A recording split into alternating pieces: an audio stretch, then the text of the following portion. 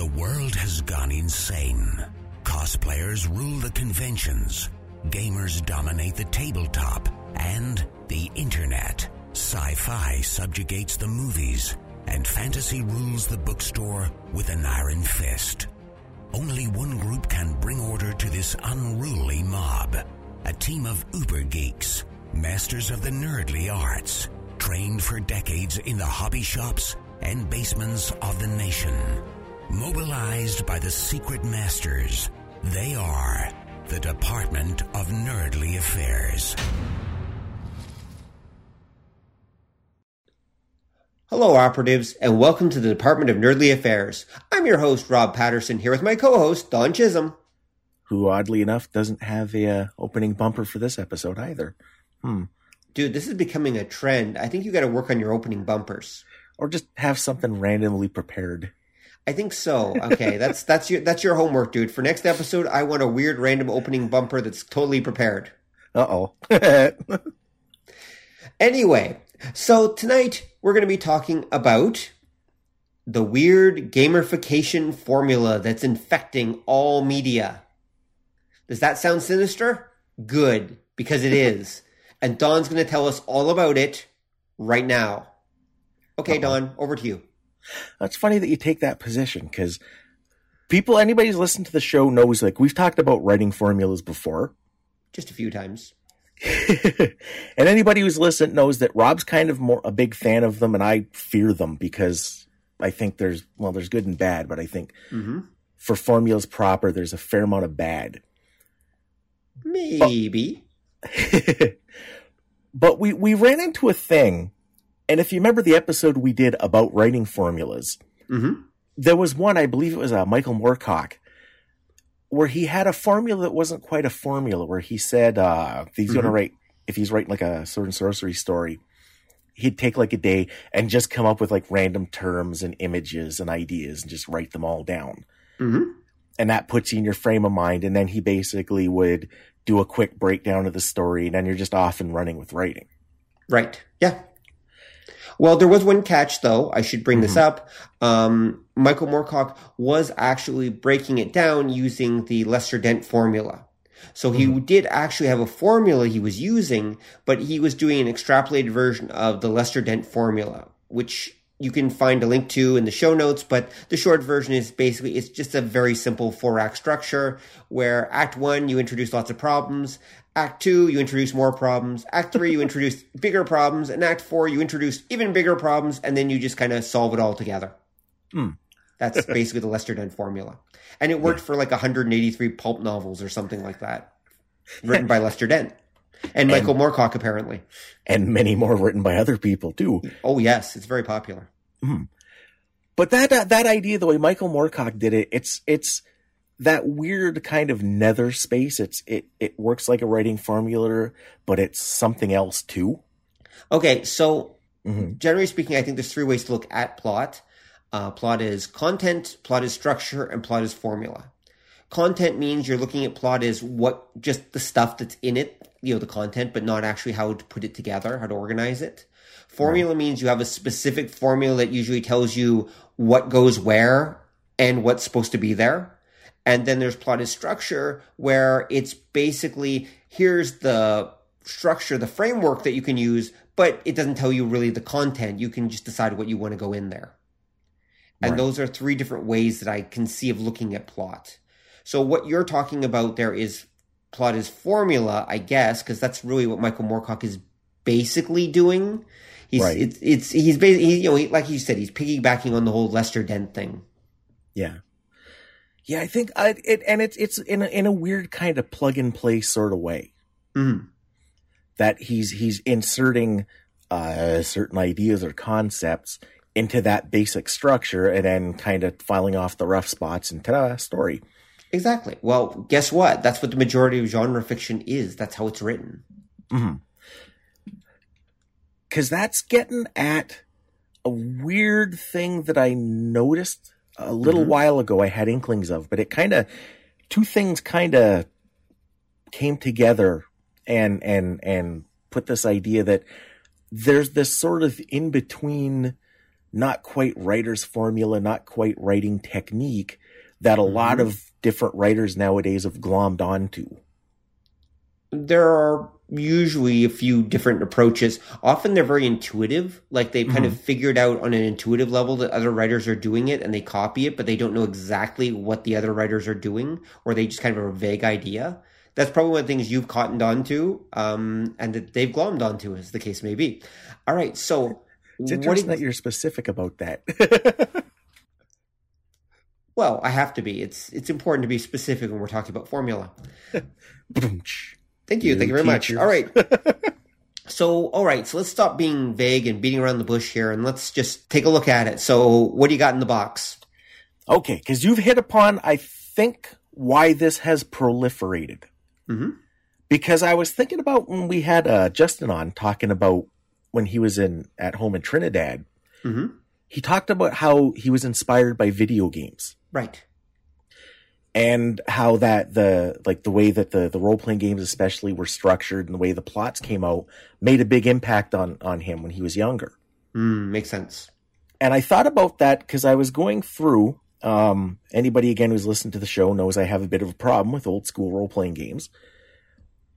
And I'd recently come into a collection of old White Dwarf magazines. Mm-hmm. Like super old. And I have an obsession with the old white box D&D. Mm-hmm.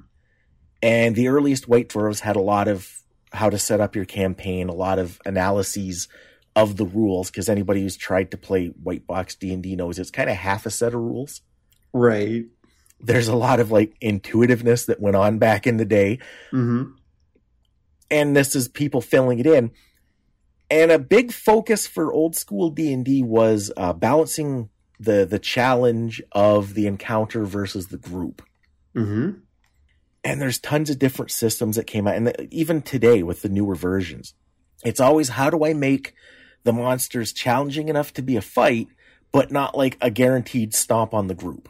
Mm-hmm. And when you put those two ideas together, you get, and this is what we've referred to as kind of the gamification of story. You get this weird kind of formula that since, I'd say going back to like, say, the late 70s, starts coming out in a lot of entertainment, especially action-based stuff. Mm-hmm. Where what happens is the plot is structured like a game. Okay, how so? Well, what you get in your old school D&D, you get it kind of backwards, where the idea is, because the game is perpetual and it's from the player's point of view, as their characters advance and go up in level and get new abilities, you're always trying to match monsters and the threat to their current level. Mm-hmm, mm-hmm.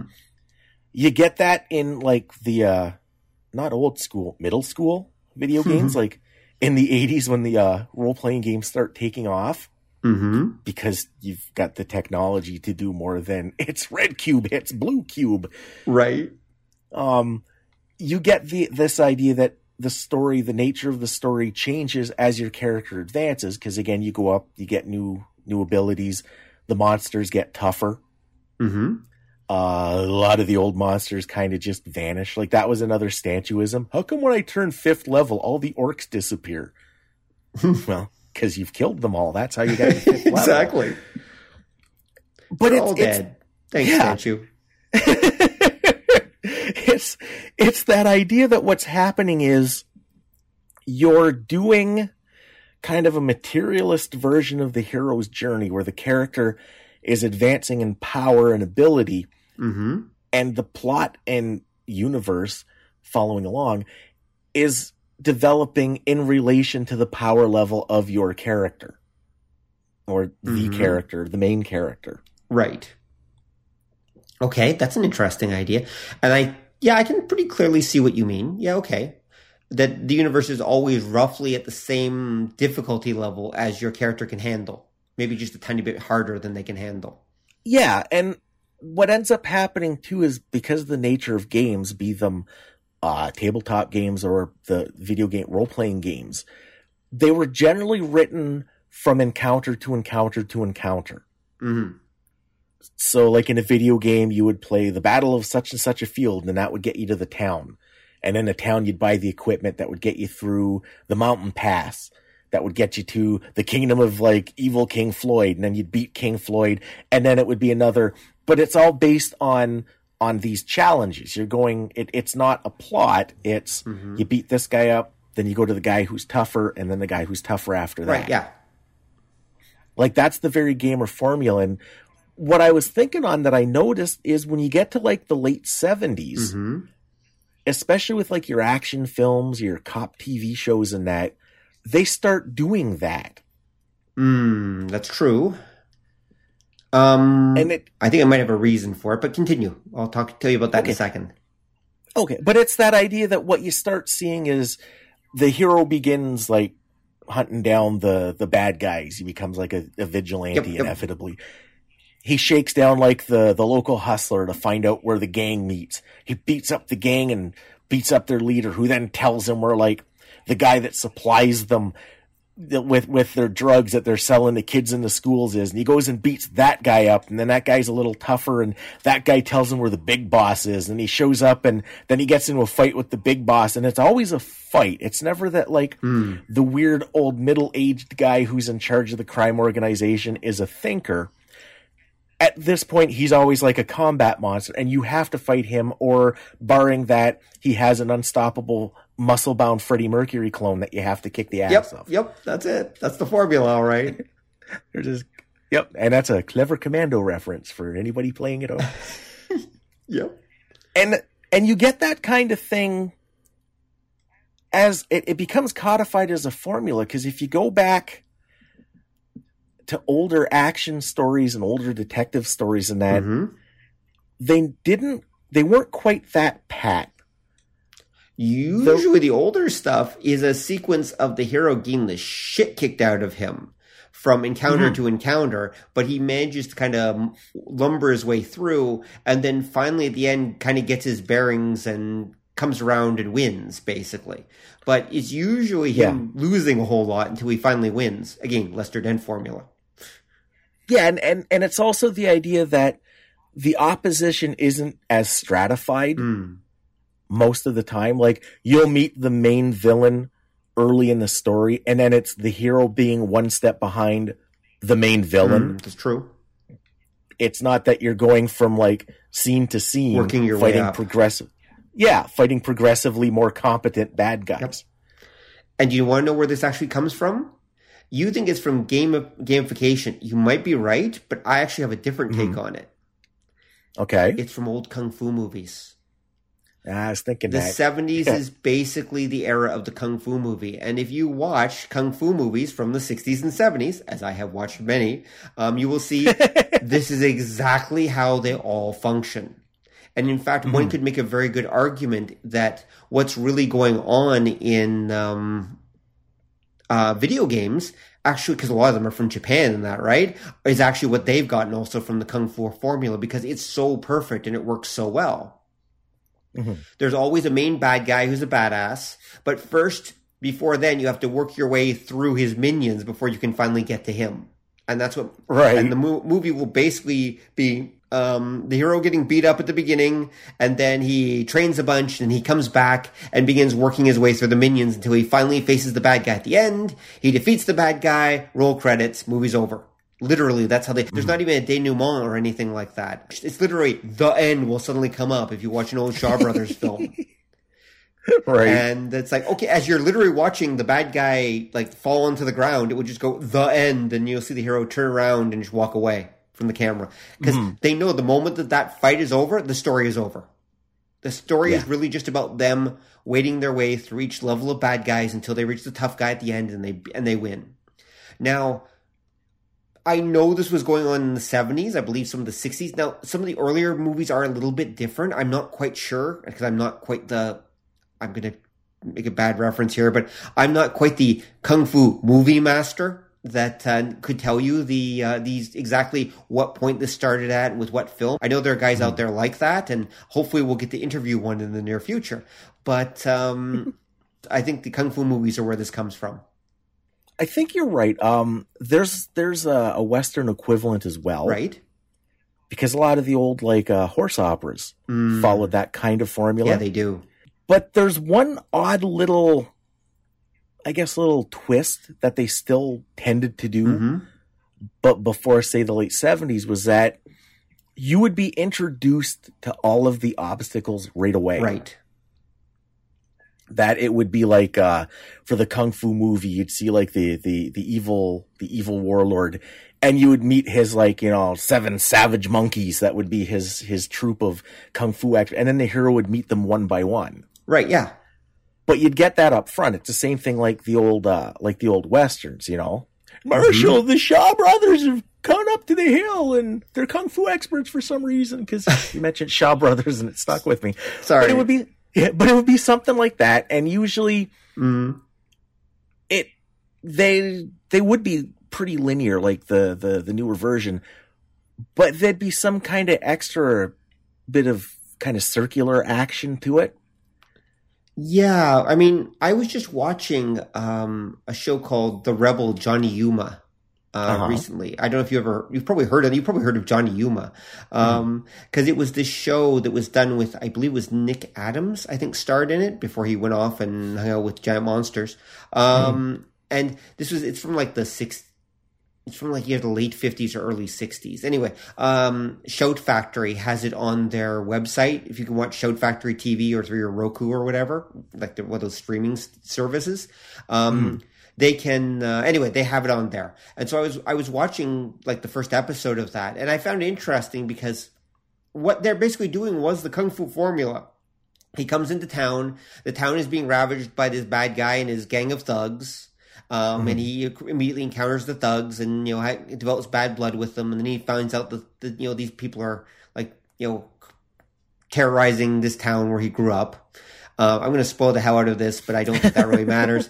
It's like 60-year-old spoilers, folks, deal with it. But then what basically the short version is, the regular formula happens, though. Once he finds out what's really going on, he begins working his way through the bad guys until eventually he has a duel with the main bad guy, and he wins, and then he rides off into the sunset.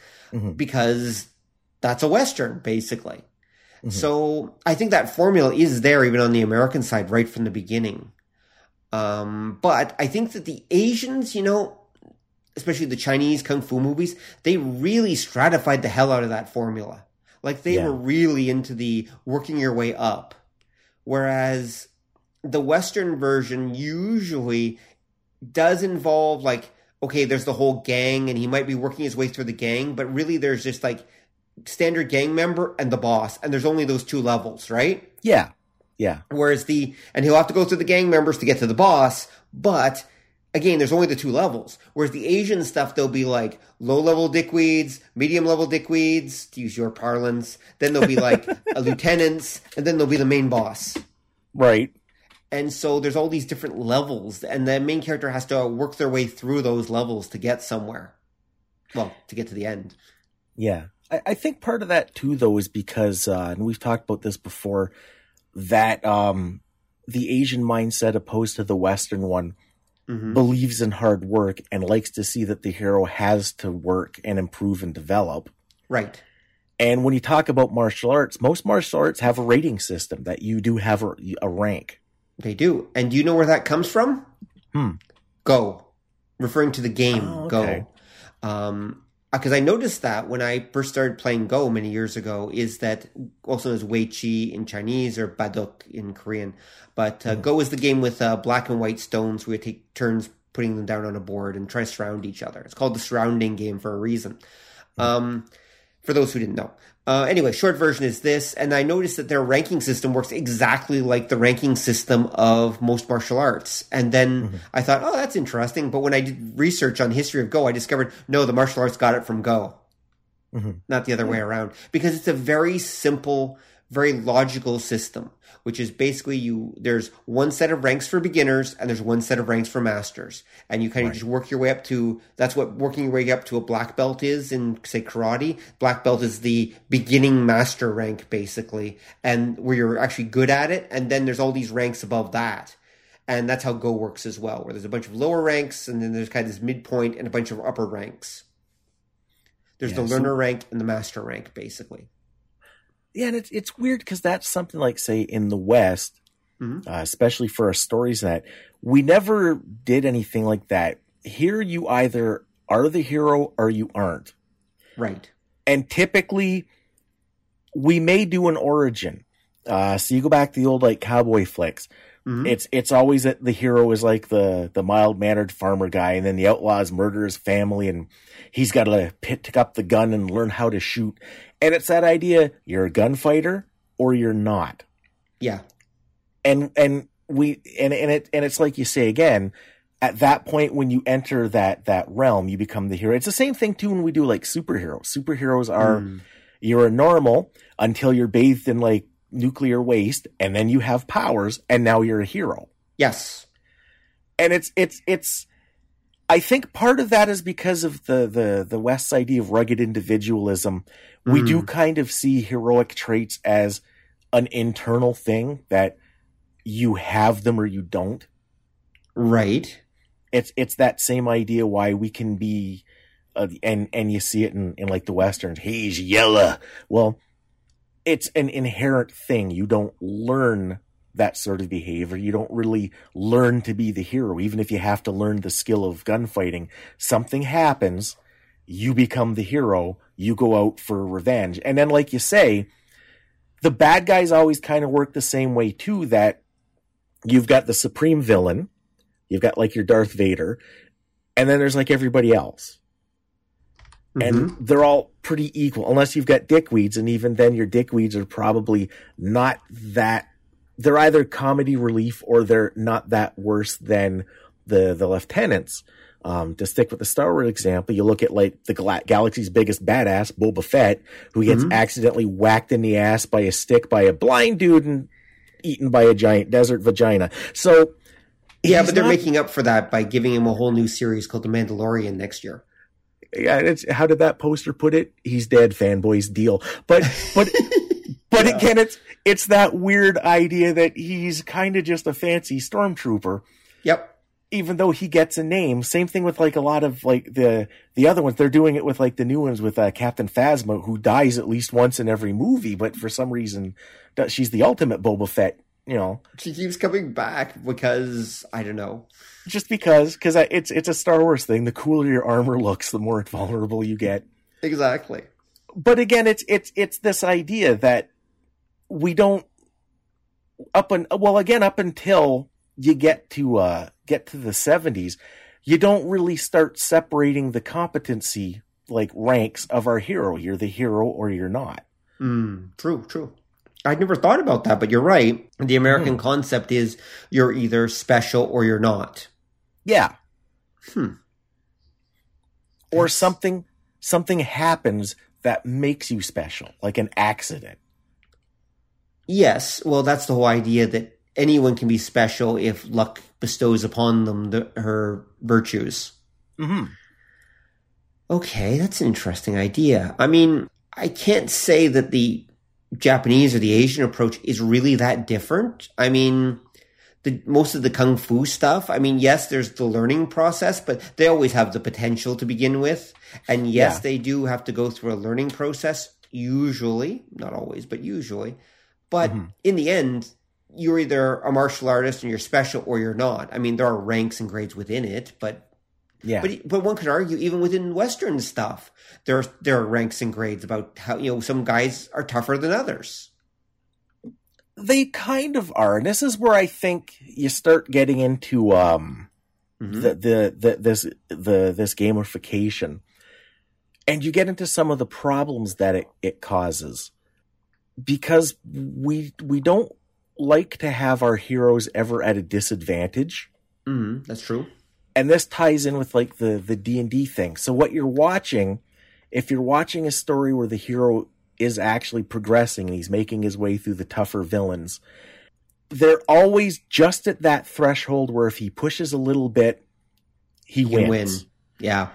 There's very few up until recently, and there was tons before, because it was that idea, like you said, an old school action film, the hero would look like hell by the end of it. Usually, yeah. Die Hard is a good example of that.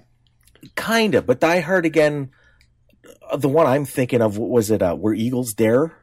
Right. with Clint Eastwood where they almost drop him off a gun and he just looks horrible. Because he just gets his ass handed to him through that whole film. Yep. Die Hard's a good example of kind of what we got when they started splitting the difference, because it looks like that. Mm-hmm. Because he does start it getting some wear and tear, but it doesn't actually affect him. That's true. He does run around awfully well for a man who's got feet completely cut up by glass. Yeah, and he kicks in a plate glass window with those like badly damaged feet too, and then manages to still take out the bad guy. Yeah, it's a valid point. As I always say, he's the poster boy for hit points. Where all the damage is just superficial because he hasn't reached zero yet or gotten low enough. Well, and after every encounter, he gets more XP, so he goes up a level and gets a couple extra ones. Maybe he's in one of those systems where he's actually getting a completely new set of XP every time he goes up a level. There are those too. That's true. Well, if it's the video game model, a lot of them, when you go up a level, you're completely like healed up. Yep. But that again, it's weird that we can look at that. I think what you're seeing when you see that kind of more gamerish formula being applied to stuff is the beginnings of what leads to the lit RPG thing. Well, yeah, I was going to say that's on the Western side of things. You should see what things look like on the Asian side right now. Because, of course, that's my area of interest. Oh, my God.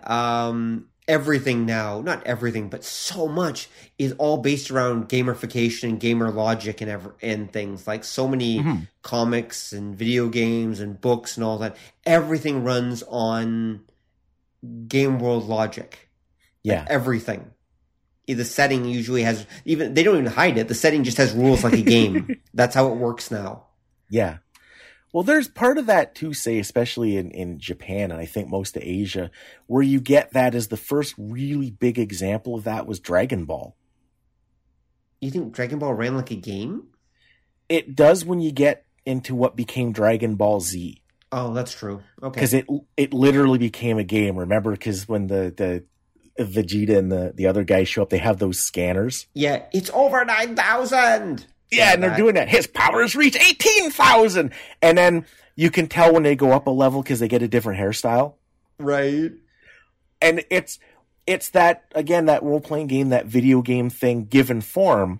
And I think, again, because looking at like how lit RPGs started taking off, say, within the last decade or so, I think you're looking at the next generation that when you get to, say, the Dragon Ball era, you've got enough people that are familiar with, say, video games and role-playing games, that it's starting to sneak into how things are done. It is, yeah.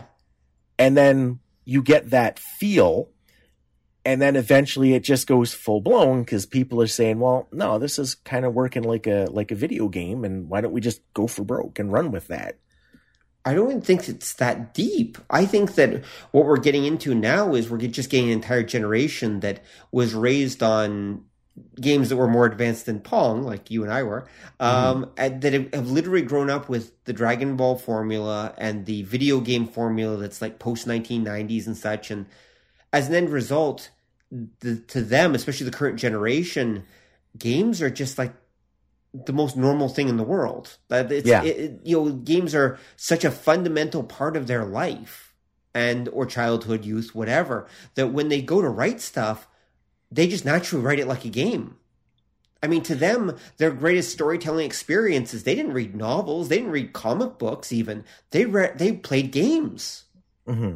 That is their storytelling experience. And I'm not talking D&D when I say these games. I'm talking like World of Warcraft or Skyrim or other games like that, where they're great, or BioShock, or there are many other Red Dead Redemption. There's a whole bunch of these other video games that have come out in the last like decade or 2 decades, really, that had major story elements to them. And to a lot of gamers, I've noticed that's a story, basically. Right.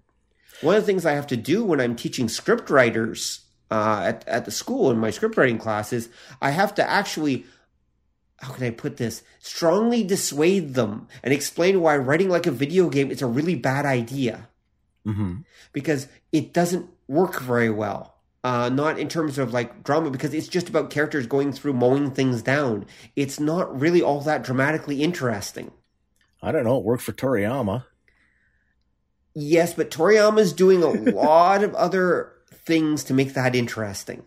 Toriyama's using a lot of tricks. There are a lot of tricks that the Japanese use, which we can go into in another podcast, that they're using to liven it up and keep it interesting and make it interesting, even when, properly speaking, the actual plot is basically just drop dead, boring, kind of dull. And it's not really, look, the characters are beating each other up. They're beating each other up again. They're beating each other up again. Oh, look, and this one's getting more powerful. Oh, look, blue hair. And that's kind of, that's all he does. But there are two things. One, he was the first guy to do it. Right. Not exactly the first guy, but he was one of the first guys to do it. I think he was the first one that openly did it. I think so, yeah. And two, like I said, he's doing some other characterization tricks and things like that to make it more lively and interesting. Like he's doing a pretty good job of mixing it up and keeping it interesting as we go along. So I would argue that, yeah, Toriyama set the standard and set the flow, but not everyone who follows that. How can I put this? Okay, here.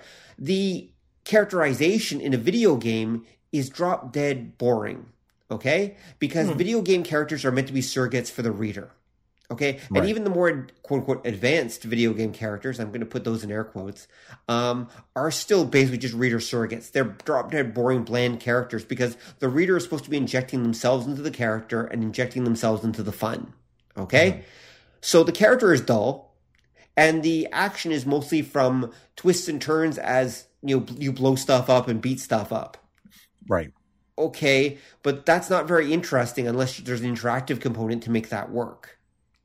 And that's what you need interesting characters, which Dragon Ball kind of has, and you need some interesting action and stuff mixing it up. You can make the fighting stuff work, but you need those interesting characters to make it work in fiction when there's not that interactivity to add that extra zest to the whole thing. I think you're onto something. But you don't quite agree with me. Well, because I can think of two examples that they kind of confound your theory. Okay. Not the core of it, but the idea of needing that for the audience. Because when you talk about a game, a video game or role-playing game, what you're getting at is the level of vicarious participancy. That it is much higher in any kind of game because I'm making some kind of decision. I'm actually taking part in the action. Exactly. And in some small way, there's a consequence to me of how that action turns out. Yes. In theory. If the character gets killed, I got to go back to a save point, kind of thing. When you write a story, you don't necessarily get that, but I'm wondering, there's some other kind of psychological effect that we're missing, because two examples I can think of, one Eastern, one Western. Okay, go for it. Let's hear them. So many isekai stories are basically just a role-playing game where, like you say, the character is a stand-in for the reader or the viewer, if it's animated. And the characters tend to be kind of these like really, really bland kind of like reader, I don't know if associate or input or. They're avatars for the reader is what they are. They're reader surrogates. They're basically surrogates for the reader. Yeah, I think that's probably the best term for it. And that kind of comes out of that video game tradition. It's a video game with all the danger parts taken out.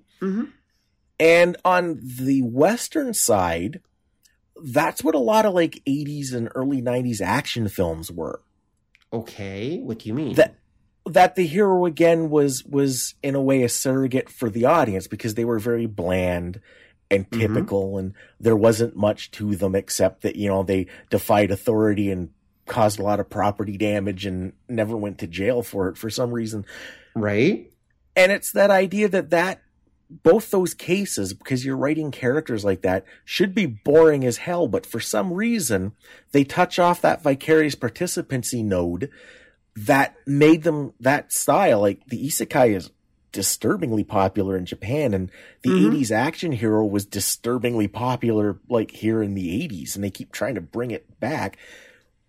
So there's something else there. There's another way to make that connection to the audience without making the character an entity, I guess. That, again, they're surrogates for the audience in some capacity. And you're getting some weird vicarious thrill from it, even though logic says you shouldn't. Well, okay. One of the things that's happening there, and I'd say that it's happening with both the isekai and the 80s action flicks, is that they're using what I call righteous Avenger plots. I'm not sure if we talked about that in the show before. Maybe we did. I don't know. Short version is a righteous Avenger plot is usually a plot where the bad guys are really, really evil, and usually are evil to a whole bunch of really nice people. And then the main character is basically just there to kick their ass. That's pretty much it, and make them pay.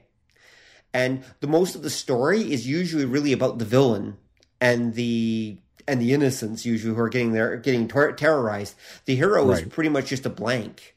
The hero is just there to be an observer and to deliver justice onto the bad guys. This formula, it gets used all over the place. I mean, a lot of American comic books use this formula. In fact, American pulp stories use this formula sometimes. But yeah, basically the whole point is that the main character is not actually the focus of the story. They're not really that important. They're not the thing that's driving the story. They're just kind of wandering through it, mowing down bad guys who really deserve it. Right. Okay. And the audience is totally cool with that. They actually think that's lots of fun.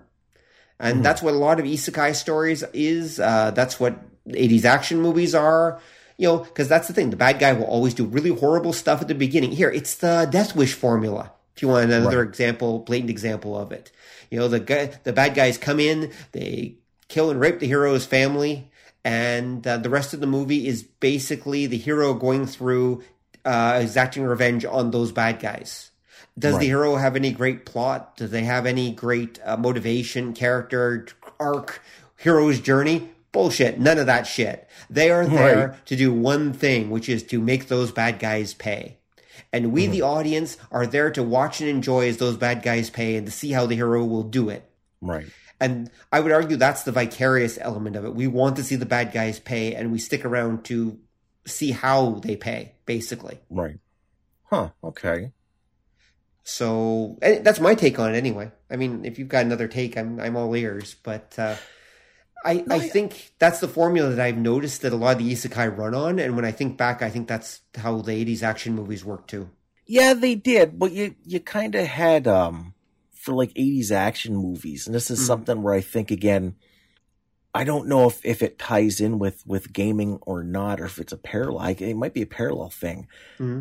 That you got this weird thing that when you got to the 80s action movie, a lot of the questionable bits, the scary bits, the dangerous bits got filed off. Because again, like we said, that was the idea that in the 80s, the villains threatened to do things. Right. Like they wouldn't brutally murder your family. They would kidnap your family and threaten to murder them. Well, because that you have the happy ending where you rescue them at the end. But that's what I mean. That it went further that way. It's again, we talked about that weird kind of movie ecology that, say, in a Death Wish, like the first one or two were out of all 58 or however many they did. The bad guys did bad things, like horrible, unforgivable things. So there was a morality to the hero gunning them down in horrible, violent ways. Exactly. If you don't have the bad guys doing horrible things, then the good guy is a complete psycho. Yeah, and then that's just another bad guy. Yeah, and then that's what you start seeing happening like in the 80s, because they take away that consequence to the hero. Where, like I said, you mentioned Die Hard. Well, in Die Hard, the bad guys didn't kill McClane's wife. They threatened to kill his wife. Whereas in Death Wish, they like murdered his family, beat up his like housekeeper, and raped his dog. Like it's this idea that you're still kind of getting that thrill, but the negative part that makes it cathartic starts getting filed off. So it's like you said, the hero's more and more just a psycho. So you're just getting the thrill of this guy beating up the villain. There's nothing that makes you think, well, they really deserved it. Or, well, can I interrupt for a sec? I think you're 100% right. I'm agreeing with everything you said. I think that there are a few factors, however, to take into account. One, when Death Wish was basically meant to be a quasi, I can't call it underground, but basically it's a low budget exploitation action film, right? It's meant to be brutal. It's cheap. It's even in the 70s, it wasn't meant to be high cinema or a general audience, basically. Yeah. Whereas the action movies that follow it in the 80s are meant to be general audience movies. Okay, so there's a limit to what they can do in terms of the bad guy actually doing bad stuff, because this is the thing you got to remember is that I think it was in the 80s they introduced the new motion picture codes that come down because of violence in cinema and such. I think 81, 82, maybe as late as 83 anyway. And anyway, somewhere in the early 80s, they introduced a new motion picture code. And immediately what happens is you got all these malls opening up, because this is the age of malls. It's the 80s. And all these malls have cinemas in them, which is awesome. Okay, so you can go to local cinema. But they're family-friendly cinemas. They can't show anything R-rated. So if you have R-rated content in your movie and you receive an R-rated content, your movie has just lost millions of dollars. This is the 80s. Only millions, not tens of millions. Whatever. The point is that what's happened is, and this is written into the theater's contracts with the mall, that they can't show anything that's not quote-unquote family-friendly. This is one of the reasons why PG-13 was created, if I remember right. It was to slip things in that couldn't be shown in venues that weren't allowed to show R-rated films, so they created PG-13 in the States. We don't have that here in Canada, as a way to slip in what really should be R-rated content or more mature content into a place that couldn't show R-rated films. All right? Yeah, kind of, it wasn't necessarily like R-rated stuff, but PG-13 came out because they said, well, we want to make a movie and we show tits, but no actual genitals. And there's a little bit of blood, but nobody gets a head cut off. So we don't think we deserve quite an R rating, even though it's maybe a little more than PG. And that's what PG-13 was. It was supposed to be something with a little more bite than. Yeah, I remember when PG-13 actually did have, more mature content. I believe there's a video about that on YouTube. I'll see if I can track it down. There's a great video about how PG-13 evolved and changed over time, and how it was once stuff that was actually really strong, but then later on it became stuff that was just as weak as regular PG movies, basically. But that's not the point. The point is, in order to meet that criteria, the thing that they did, and this is the same thing they did in 80s cartoons, which always pissed me off. They kept in all the violence, but they took out all the consequence. Yeah. And this is where we get into more quasi-gamification, so you end up with the heroes who are doing lots of violent things and the villains who are doing lots of violent things, but nobody actually gets hurt because they're not allowed to have that consequence in a kid's cartoon. But even the adult stuff, like A-Team, for example, 10 million rounds are fired off every episode, but not a single one actually hits a human being. Yeah. And no, they build some weird contraption out of a lawnmower and 2 golf carts, and that's what they use to take down the bad guys. Not the fact that they are loaded to bear and have like 50 guns. No, we wouldn't actually use that to hurt the bad guys. I mean, that would be wrong. So again, it's more, and again, why did they do that? It's because they couldn't do that on primetime network TV. Well, there's I think catches with that too, though, because if you look at primetime TV during that era, like just before that, like the cop shows and that were always having somebody getting like gunned down. There wouldn't be any blood, but you'd always see these like big shootouts and the bad guy would be like, and grab his like oddly unmarred and unripped suit and fall down and stuff. Yeah, but that's a Western tradition, and it's something that the generation that existed who grew up on Westerns wouldn't care about. As long as there's no actual blood and the guy goes, and falls over, that's not really murder. That's not really that bad. It's just, okay, yeah, it's a murder and everything, but it's a fake theatrical murder and we all know it and we all just go with it. Yeah. But you couldn't show that on, say, G.I. Joe, the cartoon, for example, because, again, kids show, you weren't allowed to show that stuff. Yeah. Or at least they weren't willing to risk trying to show it, as the case may be. Because you could show it. It happened on Robotech all the time, and they translated Japanese stuff all the time. So apparently you could run it, at least in syndication. It's just they chose not to. Yeah. Yeah, well, so, anyway, but going back to my point is, so they took out the consequence, which basically removed all the real bite from everything. Yeah, I think what happened too there is how that happens is because it starts becoming the tap dance. That especially, say, with movies, you're wanting that bigger audience. Mm-hmm. And that was why action movies in the 80s really change. Mostly because of Commando. Commando. It made all the money, and it was a cartoon. And then everybody did that because you still had ultra violence in like your slasher flicks. Mm-hmm. But those tended to be really cheap and weren't trying for a general audience. You were trying for like horny teenagers at the drive-in. Exactly. They were intended for a very specific non-mall audience. Let's put it that way. Mm-hmm. They weren't meant for a family-friendly environment. And so that was okay. And that's what happened. Everything that had bite moved to the alternative cinema, so to speak. And everything that was in the mainstream had to be sanitized. Yeah. And so we ended up with what you call the gamification effect. But I really think that what we're just looking at is a sanitization effect really there, where they're just making it simpler and safer and more family friendly because that's how you make the money. And this is a business. Yeah. Now, do you think maybe, because what I'm going to say kind of in the other way, where I think there's still some kind of weird psychological component. When you go to Japan, you look at all the isekai stories, the character ending up in this alternate world in a lot of ways becomes a safety thing. In what way? Well, by isolating them, you take away a lot of risk and consequence for them. You do. Well, the risk and consequence you're taking away is social risk and social consequence. Yeah, to a large degree. Because remember, that's important to Japanese and Japanese culture. They are heavily weighed down by the society around them in a way that North Americans aren't. And all actions are seen to have social consequences and reactions. So a character in an isekai world is truly free. Right. This is one of the reasons why Japanese become hikomori and basically hide in their parents' basement and refuse to come out, or parents, whatever, hide in their parents' apartment and refuse to come out until they're like 36. And their parents have already moved away 5 years ago.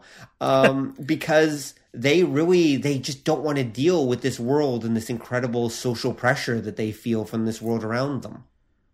Yeah, there's that too. And when you see the hero ending up in this alternate world, in most cases, what's happened now is they don't have like a family to kidnap. They don't have a dog to rape. You know, they don't have like. Well, that's not quite true. No, I don't mean about the dog raping part. I mean that because I've never seen a dog get raped in isekai, but who knows? I haven't read all of them. So now that you've said it, it's going to happen. Rule 34. Well, there is that. I've seen lots of horrible things in isekai, but dogs getting raped is not one of them. And I don't want to have this conversation. All right, so moving on, moving right along. No, what happens in isekai is the following.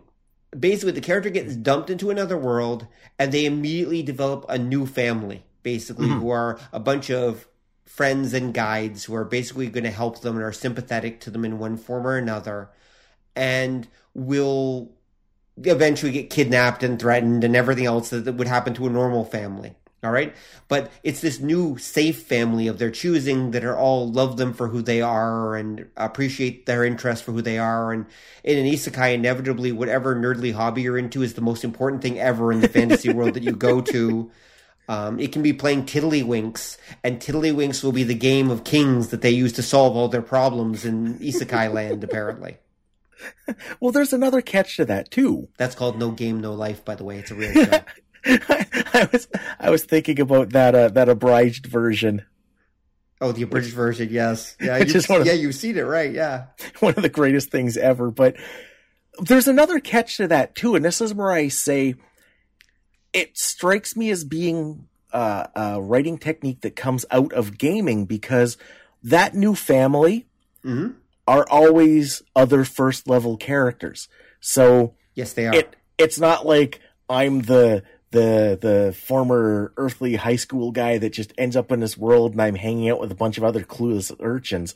One of them, like the guy who invariably rips him off of something when he gets there and he catches, is the good-natured thief. And then the first of his wife, who is always like the healer who only has like the bare minimum of the spells. And then he always meets like the slow-witted weapons expert who's just kind of, and they're a player group. They're meeting at the inn. Like, it's literally every D&D group ever in every one of these stories.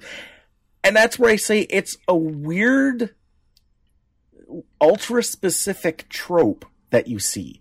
And it goes back to the same thing, like when you look at the a lot of the old action stories, and that it's always the same idea that our hero, whoever his like partner or buddies are, if he has them, because in the West you don't always, a lot of times it's a one-man show, but even his partner, who's getting too old for this shit, is the bureaucrat who's skilled at running interference with the chief. And maybe he picks up like his informant on the street that, you know, is the Weasley little thief guy, but he knows stuff and gets them in places. And again, it's that weirdly specific old school gaming kind of formula that really takes off after a certain point. Well, I would argue that in almost everything, there are certain side characters that appear. I mean, and I'm not just talking about the hero's journey approach. There are certain like character roles that you actually need for the main character usually to succeed in whatever it is they're doing. So, all right. So in any story, pretty much, you're going to need the following characters, or the following roles, I should say, need to be played by someone. And they can be multiple people or single people even. There needs to be an ally. In other words, there needs to be a character that the main character can open up to and actually voice their thoughts to.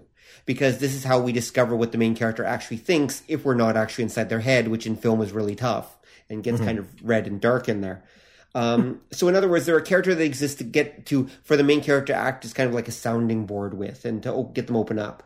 There's usually some kind of motivator character who is there to basically cause them to do stuff. This can be someone who gets kidnapped, or this can be someone who gives them orders to do something, whatever. There also needs to be a resource character who provides the character with the stuff they need. So for example, the thief is often a character who provides the main character with the stuff they need at crucial points to actually get it done. How did they get it? They stole it. But that's the thing. They're a resource gatherer. That's what they are. There's usually some character that's actually learning from the main character in some way, especially in ones where the main character doesn't change much. Usually there'll be some kind of innocent character who is looks up to the main character and is basically experiencing a story through their eyes in some way. Or often we're experiencing the main character's story through their eyes. It depends on the story. Anyway, there's some kind of, and then usually there's some kind of like comic relief character who's there to actually help them, like break up the tension and everything, and to keep things from getting too serious and to keep things going. And so you have these kinds of support roles that exist, and someone usually needs to play them. It can be one character, or it can be 5 characters or 6 or whatever. But you will have the main character will be surrounded by these people in some way. For example, you mentioned the healer chick that the main character almost always meets at the beginning when he goes off to another land. Well, congratulations. That is a love interest character, which is also another role that I didn't mention. And that's also a resource character. What's the resource? Health. And usually often information as well. That's the thing, right? When you go off to Isekai Land, you need a guide. Right. And the first character the main character meets is usually a guide, and also usually their first waifu, as you put it as well. And usually a female healer character or a female warrior character. That's the other kind. If the character themselves is a badass, it's a healer. So it's support. If the character themselves, the main character that goes there, is a wuss, it will be a warrior character that he'll meet. His first wife will be a warrior character who will basically help protect him. So that they can have action adventures and there's someone to actually keep his ass from dying. until he gets strong enough in magic or tiddlywinks or whatever to actually be able to defeat the foes himself and save her, and that's a whole big thing in and of itself. Yeah, and the weird thing too with a lot of the isekai stuff and anything done from like the 90s on, like even a lot of stuff we do here, you see this in certain science fiction and that the team has that, you can see a definite progression of ability for everybody on the team. Right, yep. And because they're all staying at the same level. Well, compared to each other, but they're all getting better as they go up and work their way through the increasingly higher level encounters. Yep. They have to, otherwise they die. Yeah, and that's what I mean. That's like I say, it's a weird specific trope because we always had this back in the day. Like I'm thinking again, Lester Dent was Doc Savage. Doc Savage and his team, what were they, the Irregulars, was it? Yep, something like that, yeah. And they were all specialists as well. Yep. But the old formula that we always had was Doc was always the leader and the most massive macho guy of all. Mm-hmm. And nobody seemed to get better at anything. They were all already we've assembled a team of the world's greatest experts of everything you'd ever coincidentally have to run into. And why do we have an accordion player? Somehow that's going to be important during your adventure. Okay. Exactly. But the thing is, they're the world's greatest experts. They can't progress because they're already there. Yeah, and that's what I mean. That's the kind of thing that you see change for us in the 80s. Mm-hmm. And like I said, again, Japan always kind of had that, except that the hero would always outgrow the team. Mm. Except when you start getting into like the 2000s for Japan and that, you start seeing that idea of the team that they're all developing, that it's looking more and more like a gaming group. Well, again, gaming had a huge influence on it. I mean, if you read interviews with a lot of Japanese writers for manga and anime and such, yeah, somewhere in there, there'll be a reference that they're a huge gamer. Like it pretty much always, sometimes tabletop, sometimes video, usually tabletop, oddly enough. Yeah. Tabletop pops up a lot, and it tends to attract the storyteller types for obvious reasons. Yeah. So, yeah, I mean, I see your point, and I agree with it, but here's my counterpoint, though. Okay, how do you write a story where the main character, how can I put this, the world isn't progressing with the main character? Like, how do you write a story where the main character is going up in level, but the universe is either falling behind them or there is already so far ahead of them, they might as well not be going up in level at all. You need to have that level curve that's going up with the main character. Otherwise, there won't be that sense of accomplishment. And there won't be that sense that the main character is facing challenge, really. He's either massively outmatched or outmatches everything around him. Yeah, there's different ways because, again, I think historically a lot of the stories were written that the hero doesn't, if the hero progresses, it's a spiritual progression. Mm-hmm. It's not a technical progression. Okay. So, like, the Lone Ranger is a nameless lawman. His entire, squad gets killed. He's the only survivor. And now he's, one of the greatest gunmen in the West. He never has to improve his technique. He's just now one of the greatest gunmen in the West. Right. That kind of changes for us when you get to the 80s. And this is why you get the montage. Well, that's just a sped up version of, okay, and now they're massive. But just a way to jump that. Sorry, so go. I was going to say, but it delineates that point when they go up a level. Right. And I think, what were you going to say? But I was going to say, well, because we want them to be massive, because we want to see them kick butt, and so we want that idea that they started off small, but we want that big fight at the end, and we can't have that big fight unless they've actually zoomed up in the levels to the point where they can have a real fight at the end. Well, yeah, but again, that was kind of and Kung Fu movies also had montages back before Rocky did too. That they're not the first person to have a fight montage, although everyone thinks of that. It's true. Now, Rocky is exactly what I was thinking, because Rocky is kind of this weird gamification to a tragic degree. Mm-hmm. And you can see, because the first Rocky is a brilliant film. It is. And it's all about, like, Rocky's going to get his big break. He gets to fight the champ. It's a publicity stunt for the champ. And this is going to be another 40-year-old spoiler alert to those playing along at home. Mm-hmm. He trains. You see him training. You see his personal development. You see his struggle. He gets in the ring and he loses. Yep.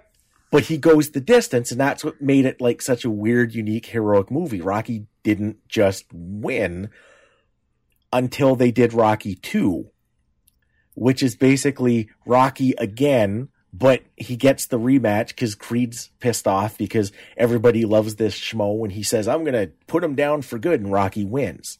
Mm-hmm. That's where you start seeing this weird like gamification formula kick in, because then they do like Rocky 3, where he's got to fight Clubber Lang, who's this even more awesomely powerful, like unstoppable boxer than Creed was. Yep. And Rocky's got to like montage, and he runs on the beach with Creed, and they have like a man hug at the end, and he gets his ass kicked first time, and he comes back and he ends up beating the even tougher villain. Yep. And then you get Rocky 4, where like it's this Russian death machine that's the product of like Russian science and Cold War technology, and Rocky's got to level up even more, and he fights and beats. And then the joke was after that, well, you know, he's established world peace. What next? Well, Rocky stops an alien invasion, and as I recall, that's actually how Predator happened. Something like that, yeah. That's something like that. Somebody, one of the guys who worked on Rocky 4 made that joke, and then they hummed and hawed, and eventually, maybe we can do like a muscle-bound guys fight an alien movie. But it's that idea that what you get is they're always upping that bar. You always need the next encounter is going to be like more powerful, not just different, not just like a different kind of, but that they're straight up more powerful.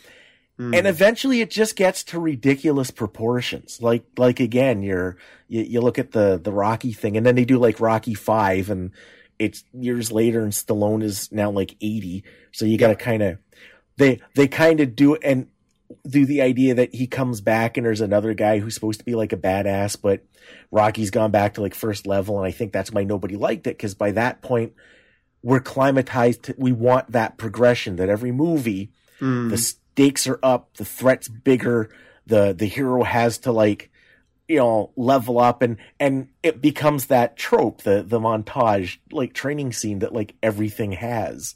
Yep. And that is a problem. That progression issue is definitely an issue. And everything does that now, you're right. And it causes all kinds of weird problems.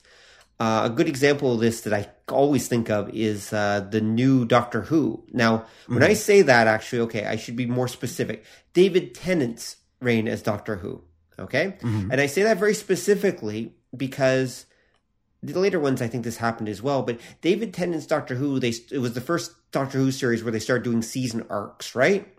And so what would happen is that Doctor Who would save London, okay? And then he saved the Earth, okay? And then he saved the universe, okay? And he saved multiple universes, okay? And then he had to save time and space itself. And then he had to save time and space and all reality for all time ever, period. And it went. And then the guy basically said, yeah, it's enough. I've written enough Doctor Who, I'm out. And he handed it off to someone else who started the cycle all over again with the new Doctor. That would be Matt Smith. Sorry, I blanked for a second there. And so that Doctor goes, and that's kind of the new standard, and they're kind of stuck with that in a weird way. Even Matt Smith kind of went through that cycle too. Actually, he did go through that cycle, if I remember right, because you've got this universe level character. Well, what's he going to save? The universe? Okay, but he can only do that so many times without it becoming kind of dull, right? So they keep just kind of resetting him back to first level with each reincarnation, and then they slowly work their way back up again until they run out of ideas. Then it's like, okay, reboot the Doctor. Yeah, see, and that's where, like I say, it becomes that weirdly specific game-looking trope. Exactly. Because when you look at the classic Doctor Who, they never did that. Ever. Yeah, he saved the universe a few times, but it wasn't this feeling of upping the stakes. It was the Doctor was just always massive. he would come in, there'd be a new threat. It would be a different threat. He'd have to kind of clever his way to figure out what was going on and then, defeat the enemy. Yep. It wasn't that every season you had to feel that the Doctor was more massive in some way. He was always the Doctor. Mm-hmm. You kind of knew he was like super massive, but it wasn't that. And that's exactly it. They kind of start, because when you got, was it Eccleston? Mm-hmm. The hooligan doctor there. Yes. Those were done kind of more like regular Doctor Who stories. Yes, they were. And in fact, his season, if I remember right, no, it does end with the whole Bad Wolf thing at the end, which there is a certain element of him saving time or space or something like that at the end of the first season, even there. Mm-hmm. But it's small, and it kind of relates to like the Daleks, like making a reappearance. And then yep, that's true. You get to Tennant, and the first couple of seasons are kind of building a little, but when you get near the end of his run, they're doing these big stories. When you get to Matt Smith, he like literally has to reboot the universe. Yep. At one point, you could see that. I think that was when they did Capaldi there, the next guy. Mm-hmm. They kind of wanted to get away from that, but the audience sort of comes to expect it. And I think because you've done it and you've got that problem that, again, that's kind of the formula that we write to now. Yep. That and the audience expects it, as you said. Yeah. And not just for Doctor Who, but for especially the nerdly things, we kind of want to see there has to be bigger stakes. The hero has to be going up a level. Mm-hmm. Because that was one of the things I noticed when you mentioned like the Doctor Who, the brand new one. Mm-hmm. The stories that are written, it does feel like the Doctor is a first level Time Lord. Oh yeah, they completely reset her. Mm-hmm. And Jodie Whittaker? Yeah. But not just the Doctor, but like the threats are still more localized. Mm-hmm. It's kind of playing, again, you can see they sort of wanted to reel it back to kind of like the classic era where like the monster is weird. It's not threatening the whole universe. It's threatening. I think that's one of the reasons they stressed in the first few episodes the idea that the Doctor is very sympathetic mm-hmm.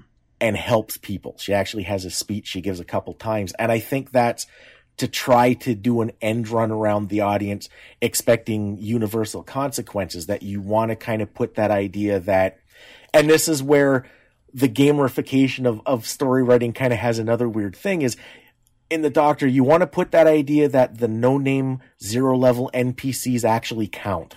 Mm-hmm. Because when you get to like the universal threats, crunching a few nameless bystanders just doesn't really seem to register anymore. Well, yes, that's the problem, right? And or at least a lot of this problem is coming from the fact that the Doctor and even the pulp heroes you were referencing earlier, and like Lester Dent's bunch, and that they're not changing characters; they're unchanging characters. Like they're a fixed entity. So what you're doing instead is you're changing the world around them. Mm-hmm. Or in the case of things like Doctor Who, the reason the threats are getting bigger and bigger is they're pretending to change the world around them, is what they're actually doing.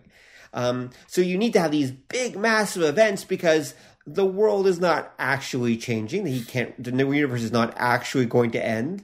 And you can't actually have any like serious, real consequences for the Doctor. Oh, sure, they play at it, but in the end, they just automatically revert back to the Doctor that they've been all along. So there's no real personal or psychological or whatever consequences there. But you want that feeling of change. Like the audience stories in general are about change. So there has to be some element of change. And so what they're doing is they're kind of just faking it. That's why they have to constantly have these bigger and badder threats, is because they can't change the setting and they can't really change the characters. So they're kind of doing a magic trick where they're waving their arms really, really fast. And they're hoping that if they wave their arms fast enough, you won't notice the fact that nothing has actually changed and that there's really no point to any of this. See, and I think you've hit kind of one of the problems about having done this sort of thing for, say, like, I'd probably say since like late 90s, 2000s. Mm-hmm. Do you really, to do a fulfilling story, do you really have to have change in development? That's a slightly different topic. But okay, let's dive into it. As far as we know, Okay? Stories are, at least according to my research that I've done for my books and such, stories are basically attempts at change. Okay? That's really what's going on. Because you've got a character a story is a character who takes an action, and that action has a result. That result is either going to be something has changed or something has not changed. Like, that's the most primal, basic form of a story. Okay? Right. I was hungry, so I went to the store, and I bought a hamburger, and I felt satisfied. That's a story. That's a complete story. Right there. We have a character, they did something, they got a result from that. And that's something that, the human brain can register. We can learn from that, that basic form. And then everything else is just, even War and Peace is just that, but super expanded out into like lots of details about why we reached the end that we did. Do you have to have change? The answer, of course, is no, you don't. But there has to be at least an attempt at change, and there has to be a sequence of events that explain why you got the end that you did. Does that make sense? It should, because at least apparently according to brain science, it does make sense. Read Wired for Story by Lisa Cron if you're curious about this and want to know more, folks. But the point is that we need at least the feeling that something's happening and that all of this is going to go somewhere, basically. It doesn't have to actually produce change, but we do need a series of events and some result that comes as a result of that series of events. See, I think you've got the right idea, but I would change the terminology a little bit. Okay, go. I would say that you don't need change, but something happens. Well, yes, something has to happen. That's called that's the action part of that whole formula.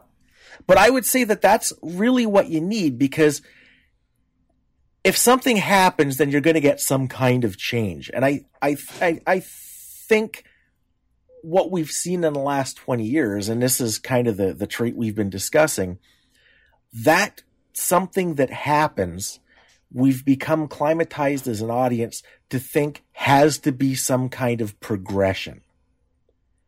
Okay. And I don't think it does to make a fulfilling story. And it's case in point, we've already mentioned Doctor Who. Look at classic Doctor Who. Things would happen, but there wouldn't necessarily be some kind of, I'm going to say, inherent progression, because there'd be consequence, there'd be results, but the Doctor ultimately is always the Doctor.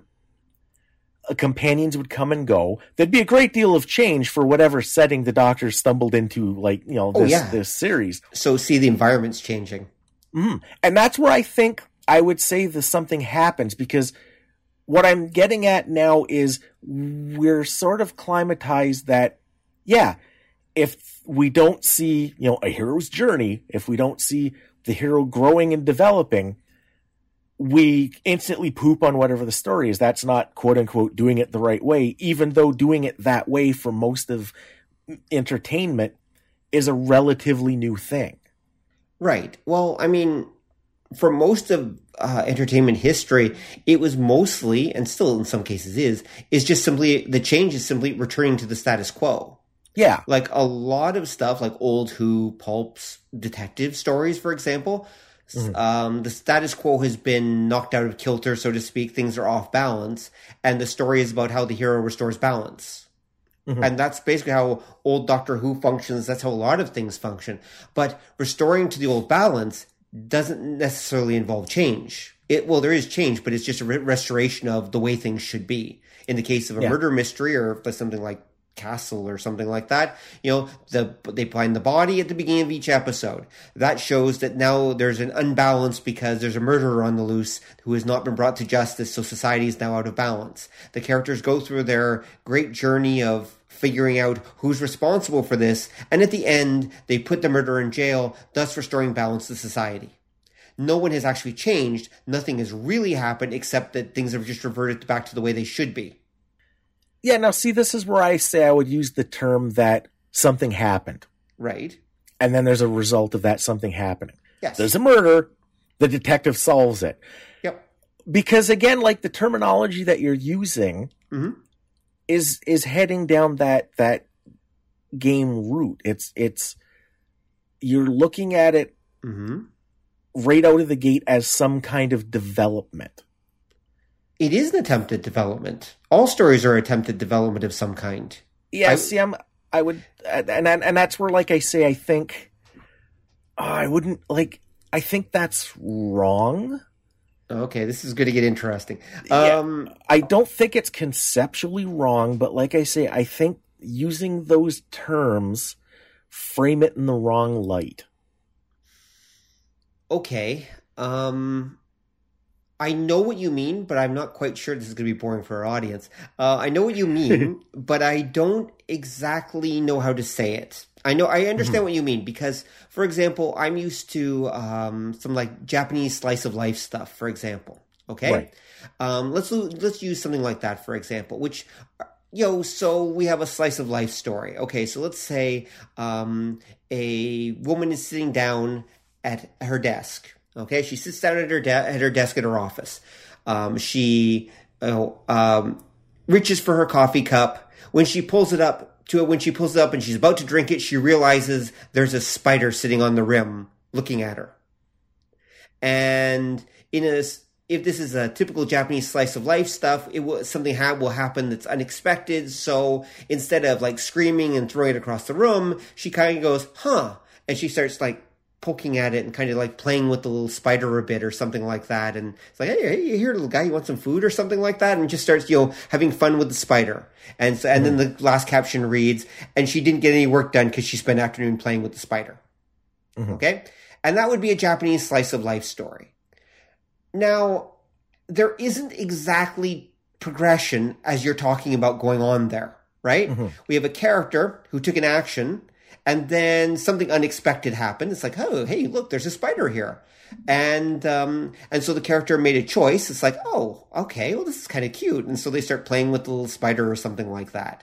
And that's the result of the way they chose to deal with this situation that came up, this little, unexpected surprise. Okay. Mm-hmm. That's not a story that actually has progression, not in the traditional Western sense, which is why that style of story, the Kisho Tenketsu is what it's called, confounds a lot of Western non-Japanese readers, and other people, because they don't quite know how to interpret that, because it lacks that kind of progressive change that you're talking about. Mm-hmm. So obviously, I do understand what you mean by there's not always a progression there, but there was still a character, there's still an action that they're taking, and there is still an end result of what happens when they do that thing. Yeah. And that's all I'm trying to say. That's what a story is, basically. Yeah, and because we had kind of a 3 argument about this with Jack. There's our Jack reference, talking about the hero's journey. Yeah. How everything doesn't have to be the hero's journey. And it kind of ties into that because I'll use the example if you watch like a classic sitcom. Right. Oh no, the beef didn't do his homework. And in the end, something happens and dad gives him money. Beef, it's an important part of development that you'll have to do your homework. Blah. Gee, Dad, I understand, but Beef doesn't because he's going to do something dumb next episode. Yep. Because the thing is, the Beef is just, as Wally would say, a dumb little kid.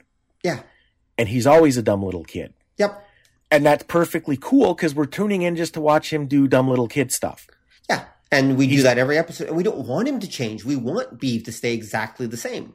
Yeah. And he's not going to until like he's no longer cute and they bring him back. And now he's like an adult doing dumb little kid stuff, which is sad and disturbing. But and they keep rebooting it 5 or 6 times. But anyway. Yeah.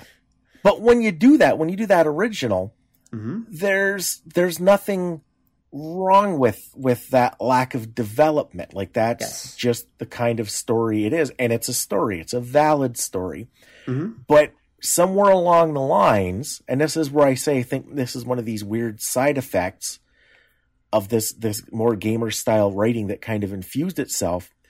We got this idea that that's totally wrong. That's totally unfulfilling. It should not be that way. At least if you're a critic, because they still make like sitcoms that are that formula and work that same way. Oh yeah. But amongst the literati, I guess, there's that idea that that's wrong. That's flat out wrong. Or you get that weird thing where people will try to say if it's something that's popular or they enjoy, they'll try to say, no, that's actually, there's development there. There's progression. He didn't learn a fucking thing because he's not going to do his homework 3 episodes from now again. But it's that idea that on the audience end, we've become climatized to expect that. It's the same thing with like the Doctor Who, that we've expected that the threat gets bigger, the Doctor's power gets more massive, and that's why they have to kind of do a weird end run when they bring that back down to quote unquote to Earth, I guess. Maybe. Right. Yeah. And I mean, I think some of that is the result of, well, okay, there are definitely 2 forces involved there. One of them is a reaction to generations of TV that had no change whatsoever, that was purely episodic, where nothing ever could change. Everything was static. So you got to remember that our whole our generation was a generation that grew up on television, and we dreamed of TV shows that would actually change and grow and develop. That was something that we dreamed of. The only time we ever saw something that even approached that was like TV miniseries. Or, occasionally a season of a show would have a cliffhanger that was like a big development. And then, of course, the first episode, the next season, it goes completely back to the way it was. And we're back to level 1 again. We're back to 0 again. So there's that. Also, they eventually realized something that audiences around the world have known for a long time. In fact, everyone's known this for a long time, which is that audiences love stories that progress. They love stories that change, and they love stories that progress. But I think what you're actually complaining about is not stories that progress, it's stories that are faking it. Okay? And that's what most modern television in North America does. And I'm referring to regular network television. I'm not talking about, say, Game of Thrones here, for example, where there is progression actually going on. Like, things are actually developing, people are living and dying, etc. They're following the Sopranos model, which came on the actual serial television model. But most television is faking progression, and they have been since like the early 2000s, maybe the late 90s, really. I mean, the grandmother of this, of course, was Buffy the Vampire Slayer, where every season had the big bad, and that's what everyone calls it now. And because the truth is, that's how they're all written. They're all written exactly like Buffy the Vampire Slayer. There's always some big story arc that's going on in the background. Well, they have a whole bunch of episodes where nothing really important happens and nothing really changes. Because you can watch episode 3 and you can watch episode 19 back to back, and guess what? You don't really miss anything. You might miss a few minor details or something like that, but that's it. But that's how everything is written now. Because there's no real change. Like, all the change in the story is fake. It's all just reshuffling the deck chairs. Right. And then at the end of the season, they have some big event happen that seems really, really big, and then the characters manage to just stop it.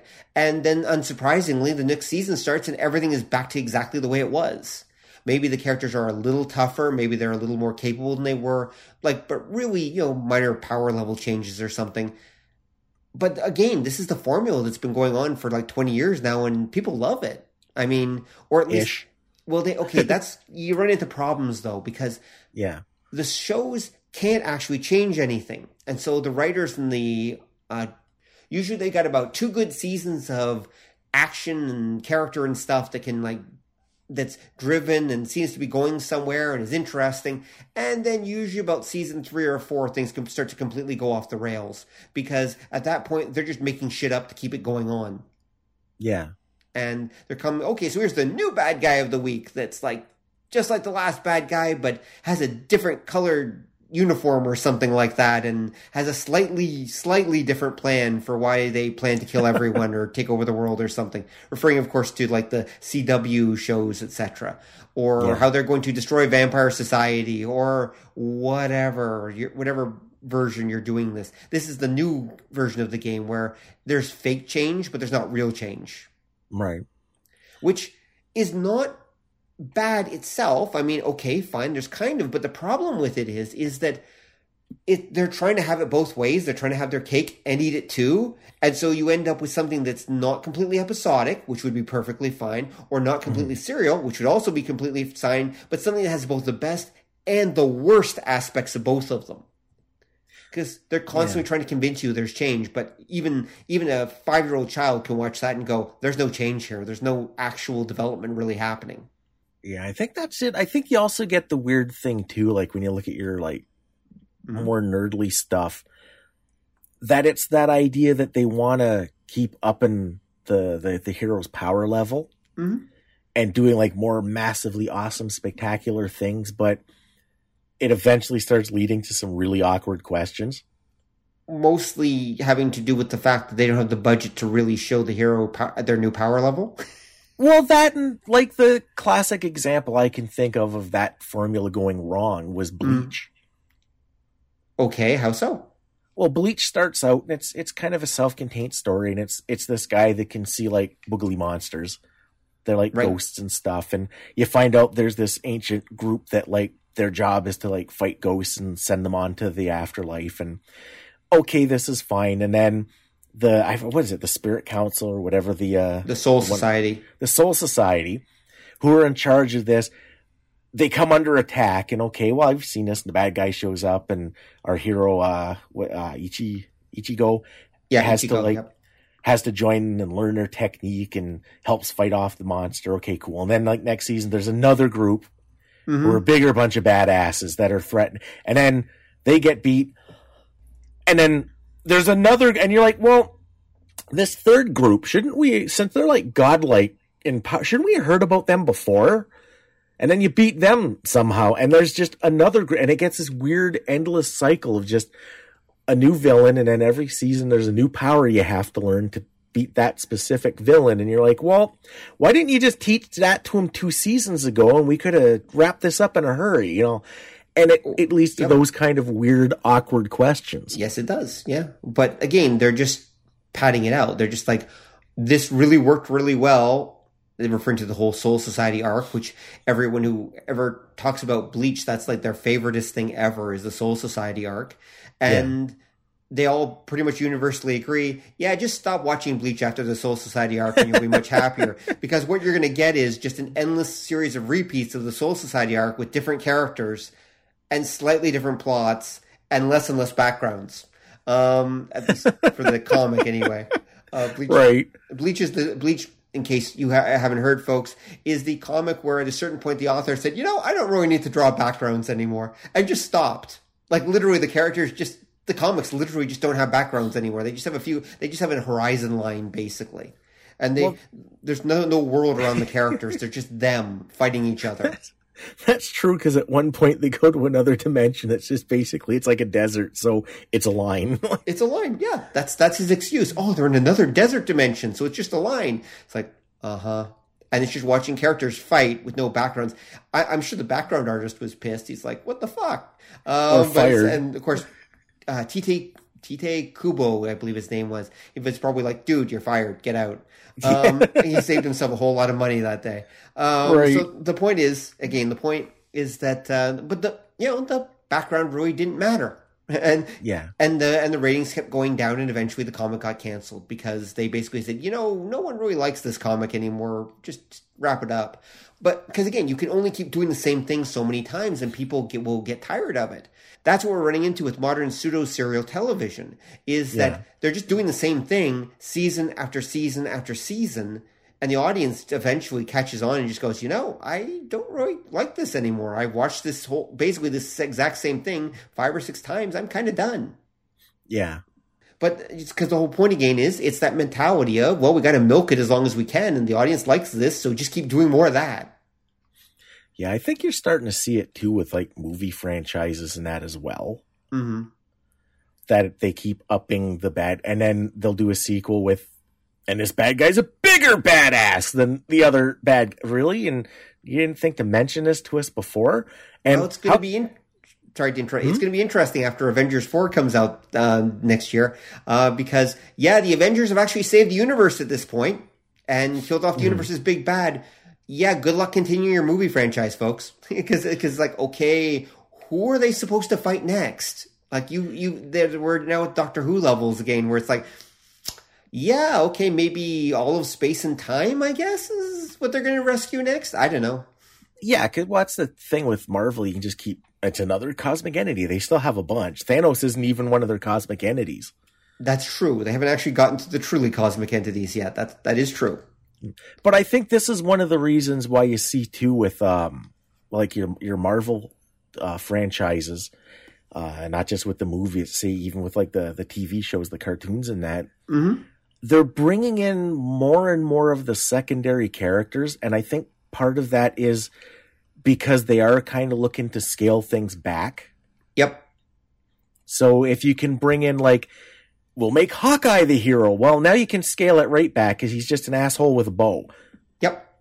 So that works out really good. And if we introduce more of the street level characters, then we can keep our universe going from a slightly different point of view and not have to worry about, okay, so this time the Living Tribunal shows up. Oh no, what do we do this time? Kind of thing. Yes and no. I mean, they presume Avengers team, at least for the movies in any way, from this point on, will include Doctor Strange and Captain Marvel, who they've already basically made clear is going to be like almost, God level herself. They're basically saying her up to be the strongest being short of the Hulk in the Marvel universe. Right. So, and then she's going to be on a team with like Hawkeye and Ant-Man. So I don't know how that's going to work, but whatever, or they are going to be on the team because Doctor Strange is also massively powerful. So I'm not sure exactly. I think they do want to focus more on the cosmic stuff because they realize that the Earthbound stuff is getting a little stale. So that's where that seems to be where they're headed for their next like generation of films. Okay. But we'll see. But actually, I think that, but again, as I've said many a time, I think after Avengers 4 comes out, I think that they're going to start to get diminishing returns on these like superhero movies. I think we're going to start to see the end of this because people have kind of seen all the permutations. And It's like, okay, we've watched all this. We've watched 20 of these films, and we've now seen them go from fighting World War II bad guys to, saving the universe. Yeah, okay, that's kind of it. I think we're done. And, I mean, they'll keep doing it, and some of them will be okay, but I still think the modern audience is probably going to start to phase out at some point because everything goes, folks. Westerns went, and they were the most popular things on God's given earth for like 30 years. And then one day, they just disappeared. And superhero films will be the same. The scary thing that for me is that they will probably be replaced by anime remakes because that's the next generation that's going to be making the stuff that they grew up on. Yeah, they're already doing that, aren't they? They are. Battle Angel Alita comes out in 2 months. Yeah, and wasn't there like a Western made Death Note live action series? We don't talk about that. It wasn't a series, though. It was just it was a movie that was intended kind of to be maybe a pilot for a series, but I think it didn't quite work out, so I don't know if they're making another one. I don't know. Mm-hmm. They keep trying, but they haven't managed to make it work. But then again, they tried to make Marvel movies for most of the 90s, and most of them were stinkers and medium budget films that did okay, but only nerds liked. You didn't like the Fantastic Four? Oh. The point is, it wasn't until Iron Man came out in 2007, by which point they'd already made like a dozen or so Marvel movies before anyone went, wow, these are really good. And everyone went nuts for it, basically starting with Iron Man. So Marvel movies seem like automatic slam dunks now, but there were a whole bunch of stinkers before they eventually figured the formula out and made it work. And it'll be the same with anime remakes. Yeah. Well, kind of too, though, because when Marvel did the Blade movies, those were pretty popular, but I don't think too many people realize that those were Marvel movies. That's very true. Technically, Blade was actually, I think, the first big screen successful Marvel superhero in terms of popularity, basically. Not Howard the Duck? No, we don't talk about him. And the first X-Men movie, like the X-Men movies, did reasonably okay. And then there was the Spider-Man movie, which did actually quite well. That's true. I shouldn't say they were all stinkers. There were some movies that did okay, but they weren't great films. The first Spider-Man was pretty good, and the first Blade was pretty good, and the second X-Men was pretty good. But we won't talk about the rest of them. Anyway, but they didn't really kind of get the hang of this thing. And this is one of the reasons why, even though DC's been trying, they haven't been able to make the whole universe thing work for them. They've even given up on it. Yeah. They just said, screw it, we're just going to make superhero movies, and if they work, they work. If they don't, they don't. We're not building towards any super shitty universe because it doesn't fucking work, even though Marvel's just done 20 of them and it worked fine. Yeah, and DC's secretly actually doing the movie Empire universe thing. They are. They're just not, they're not announcing it because they're afraid that if it doesn't work, it's just not going to work. Because they tried that, it didn't go so well. Yeah. Anyway, so because Aquaman, which comes out here next week, will probably do perfectly fine for the sounds of it. And they have that and Wonder Woman. So next they can have Aquaman and Wonder Woman team up or something like that. Mm-hmm. Although I heard most of their other Justice League movies actually got canned. I mean, even the guys who played Batman and Superman are both out, I've heard. So they don't even have them anymore to lean on. I did hear they're working on a Plastic Man movie. Like I said, they're kind of trying random shit at this point. Yeah. Anyway, so let's. I should stop swearing. We should get back on track. I do find the idea, though, that the universe is moving with the character fascinating. I think you're right. Like it's, but at the same time, I do think that that's generally the correct way to do it. I mean, the other way to do it, I suppose, as you kind of intimidated, would be to basically say, okay, here's the universe at its full level, and this is what it actually looks like. Okay, here's our little character in his rinky-dink corner who's like level 1. Let's watch him, manage to get up to the point where he can stand with everything. And we could do a situation where he's purposely trying to avoid people that are more powerful than he is. I have seen this done. They know that they're actually rinky-dink, and so they're being very careful about who they fight. So instead of a universe that constantly seems to be matching the character, we've got the character matching the universe or matching what they can handle as they slowly progress. A lot of the Shanshaw stuff does that. And actually, I don't mind that. I kind of prefer it, actually. Well, you know what the best example of that is? Oh, what? Star Wars. Yeah, there we go. Yeah, Luke stayed the hell away from Vader. Vader was badass right from the beginning, and Luke knew it, and he knew he couldn't take him, so he stayed away until the end, sort of. Yeah, and that was the idea. It wasn't that like Vader got more powerful every movie. He was the pinnacle. He was the final boss, but he was up there from the beginning. Like it wasn't. It was, the whole story was about their meeting. That was what it was all built around, really. Ultimately, it was about that confrontation between the father and the son and all that stuff. His hero's journey. There you go, Jack. So I think, but how is that different from a martial arts movie where the martial arts evil masters come in and kill the hero's family at the beginning, and the hero has to train and work his way up to eventually facing them at the end? That's not really any different. It kind of is, because again, the kung fu films would set up that progression at the beginning. Like, you usually knew who the lieutenants were, and you knew what their ranking was. Right, yeah. They made it very clear because you knew basically that's the order that the hero is going to try to tackle them, right? Yeah. Whereas, like I say, our stuff here was usually there's a bunch of bad guys, one guy is awesome, and then the countryside is just kind of littered with the rest of them that you're sort of you're trying to get right to the main bad guy, but these other assholes keep getting in your way, kind of thing. Yep. That's standard version, basically. I mean, or the Hokuto no Ken version, should I say? A Hokuto no Ken is you wander around without moving your hips, and then you just run into random bad guys who are already dead. Yeah, that's right. Yeah. And if you have to dodge, I mean, you absolutely have to dodge. You do it by kind of turning your head a little bit. Yeah, there we go. Yeah, there we go. All right. So yeah, that's the Hokuto no Ken approach. But generally speaking, he was just dealing with endless levels of low level, common soldier guys, and then every now and then he'd encounter a boss who would think he had the upper hand for about 15 seconds, and then Kenshiro would inform him that he was already dead, and the bad guy would explode.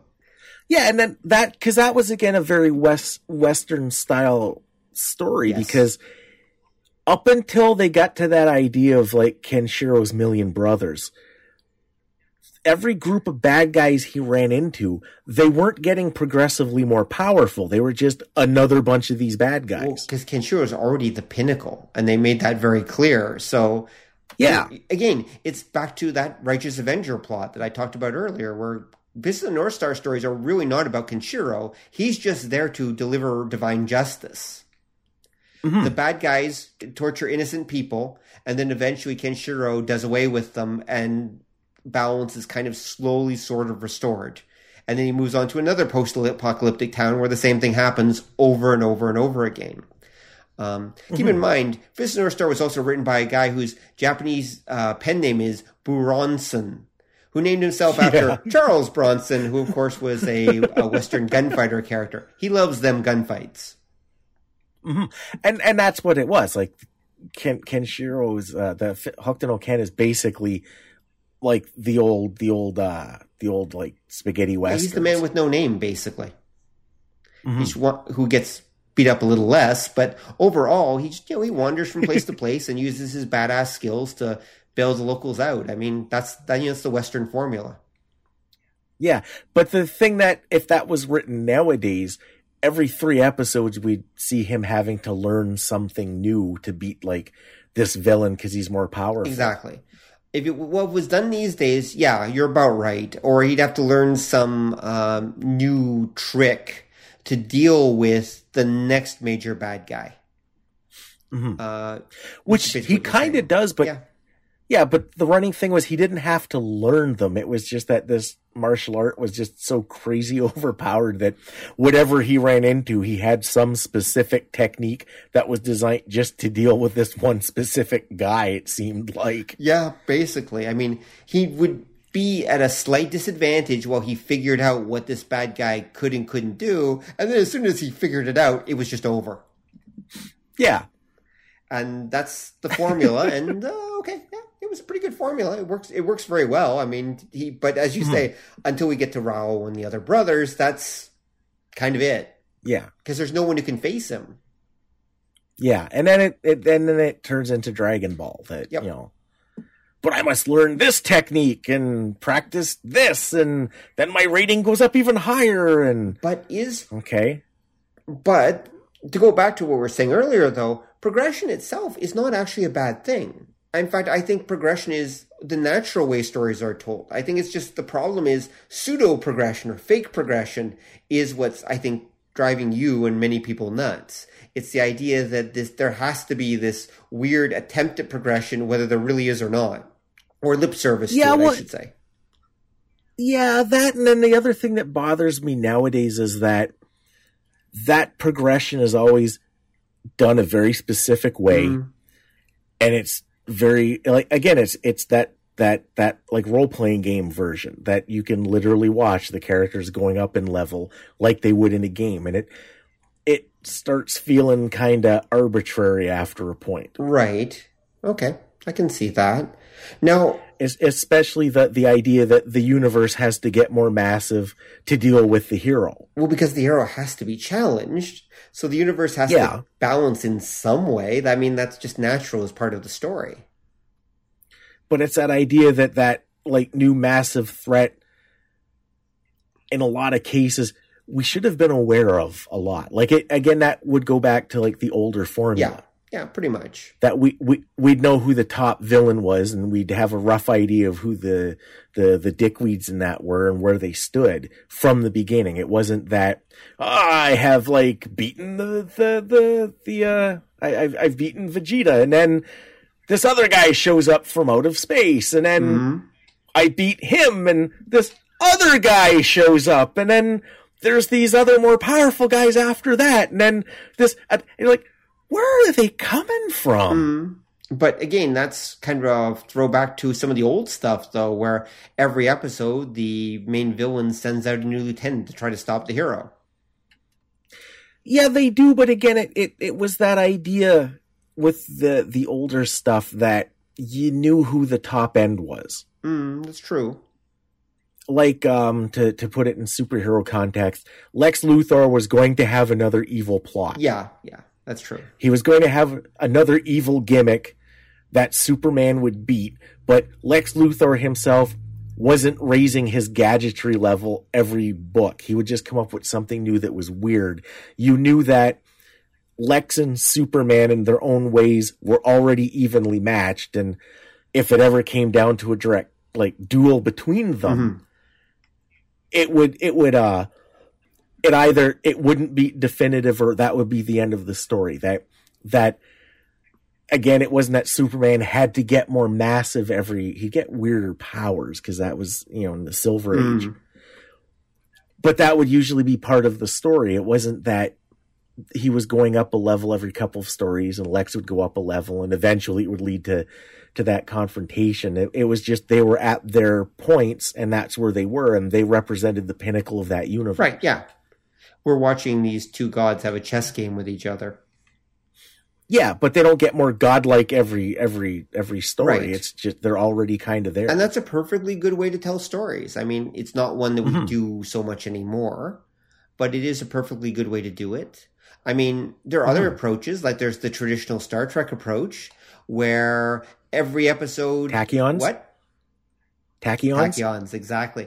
Every episode, thanks to tachyons, things kind of reset. They automatically meet some aliens that are exactly at the right level to do what needs to happen for the story. And but the Enterprise is encountering lots of different guys. There's not really, we're encountering this guy and then these more massive guys and these more massive guys. Traditional on Star Trek, it was usually just they encountered different guys each week, and that was kind of it. They had different stories and different encounters, and some of them were tougher than others, and some of them were weirder than others, but that's kind of how it was. Early on, I mean, by the time they got to Deep Space Nine and Voyager, they did actually start to have a progression going on, though, where they were encountering progressively worse bad guys. Yeah, and they were progressively upping their abilities, because that was like the original Star Trek. You might run into a bunch of cavemen this episode, and next episode you're arm wrestling Apollo. Mm-hmm. The Enterprise crew themselves, again, didn't necessarily progress. It was a big universe, and the threat levels varied depending on who you encountered or what the problem was that week. Right, yeah. And you're right that by the time you get to, say, like the 90s shows, they were doing that thing where they were always upping that threat level. Now, at that point, it was kind of a new way of doing stories, but every season ended with the coming of the more powerful villain, and they kept getting more and more, and then you run into that problem that eventually you start hitting kind of the logical limits of your setting. Yeah. Well, Voyager solved that problem by constantly going to new settings, right? But for some reason, the closer they got back to home, the more badass all the aliens became. Well, yeah, Voyager was a weird one because they did something pretty smart towards the end. And it was because it was that progression. You started with what was it, the Kazon, which were Klingons with bad hair. And then it was like every episode it was like, the Borg. And then it was those weird CGI reptile kind of things that like hated the Borg and were more massive than the Borg. And then they kind of put a halt to that because they started doing the stories about the sucky baby alien and the kid. Yeah. Well, they just changed the focus of the show. Yeah, and those were good. And then they started doing stories about the characters in the last couple seasons. And those were really good because you got to see these like weird, different, interesting things. You didn't have to worry about ever increasing power levels until the very last part of the show, where it was like, and all of a sudden, like, we're almost back to Earth and all hell breaks loose and everything's massive and fight. Well, they did. That's how Voyager ends. Spoiler. Again, 40-year-old spoiler, no, 30-year-old spoiler in this case. But that is how Voyager ends. I mean, they discover that the Borg are finally going to, assault Earth and everything like that. And anyway, and they stop it. But you're right. I mean, they reached the point, I think, especially once they hit the tripod reptilian aliens that could like tear the Borg apart. They basically realized that the Voyager was an ant among giants, basically, and they realized, we can't really do this progression thing anymore. We better do something else. And so that's why they focused on something else, which is the occasional encounters with badass aliens from that point on. And that was like Deep Space Nine as well, where eventually they meet basically God. Kind of, yeah. And then you find out that the main character basically is God. And you're like, okay, this is strange, but sure, right? I guess. But you could you can get away with that if there's like an end. Yeah. Well, that's the thing, right? towards the end, you can actually have real progression happening because you don't have to stretch it out like a piece of silly putty anymore and elongate it. You basically, it's like, okay, this is the end. We can actually work towards the end. And that's where things start to really kick in and get interesting again because you're actually now watching real progression instead of fake progression. Although sometimes even then, because I remember with Voyager, when they did the end of the series, there was a lot of stuff that they did to wrap things up that you're like, where the hell did that come from? Yeah. Like there was the one where the Borg and the first officer guy, I can't remember their names. Oh, Chakotay and 7 of 9. Yeah, where they ended up together because they were in love. And you're like, we saw absolutely no sign of this at any time during the series except the last episode. You're like, well, they have to give them something to do, I guess, or something like that. I don't know. Yeah, there was a few things because I got the impression they sort of realized, oops, wait, we neglected like most of these characters. And then to have kind of an ending to their story, you had to kind of give them their story at the beginning of the episode and then wrap it up for the finale. Pretty much, yep. Actually, that's something I've begun to hate is ensemble shows. They're really something I find incredibly annoying, and I'll tell you why. This goes back to my comment earlier about you get about 2, maybe 3 good seasons and then everything goes to hell. It's because, not just because of the fake progression, but because with an ensemble show, what's happening is you have all these characters, and so at first you're like getting to know them all, and so they all have their own stories, and they all have their own shit that's going on, but eventually you run out of stuff for those characters to do. You've basically explored those characters usually by the time you get to season 2 or 3. And so they're like, how do we solve this problem? We add more characters to the cast. And so they just progressively, every season or every 2 seasons, they just add more characters to the cast, to liven up the mix. But they don't get rid of any of the old actors. And so you've just got this ever-growing cast bloat going on of these characters. Right. And by the way, because they're all under contract and they're all, main characters, you have to give them all time every episode. So Arrow is a beautiful example of that, to go back to a CW show. But again, this comes from Star Trek. This has been going on for a long time. Buffy has this problem too. But I'm going to use Arrow as a good example. When Arrow starts, it's a show about one dude. Okay? It's about him. And eventually he picks up another dude who's his support team. Okay, that's it. It's just the 2 of them. Then they pick up a chick. And then they pick up another partner. And then they pick up another character. And then they pick up another character. By the way, no one's leaving. And then they pick up another character. And then one does actually finally leave. And then they decide, what they decide? It's like, wow, we've got too many people. So they get rid of 2 people and they add 4 more. And it's like, so it's just this constant attempt to rotate. And every episode they have to come up with some bullshit excuse for every character to appear in the episode because they all got to appear in the episode or they don't get paid. And they're paying for all these characters. And why are they doing this? Because drama is cheap. So every now and then they throw in action sequences and they do stuff, but 90% of the show is still a drama with people arguing with each other or, unhappy about things, who, by the way, will figure everything out usually by the end of the episode. Right. And this is something that a reason I don't like ensemble shows, or I've come not to like them, is largely what I talked about cast bloat.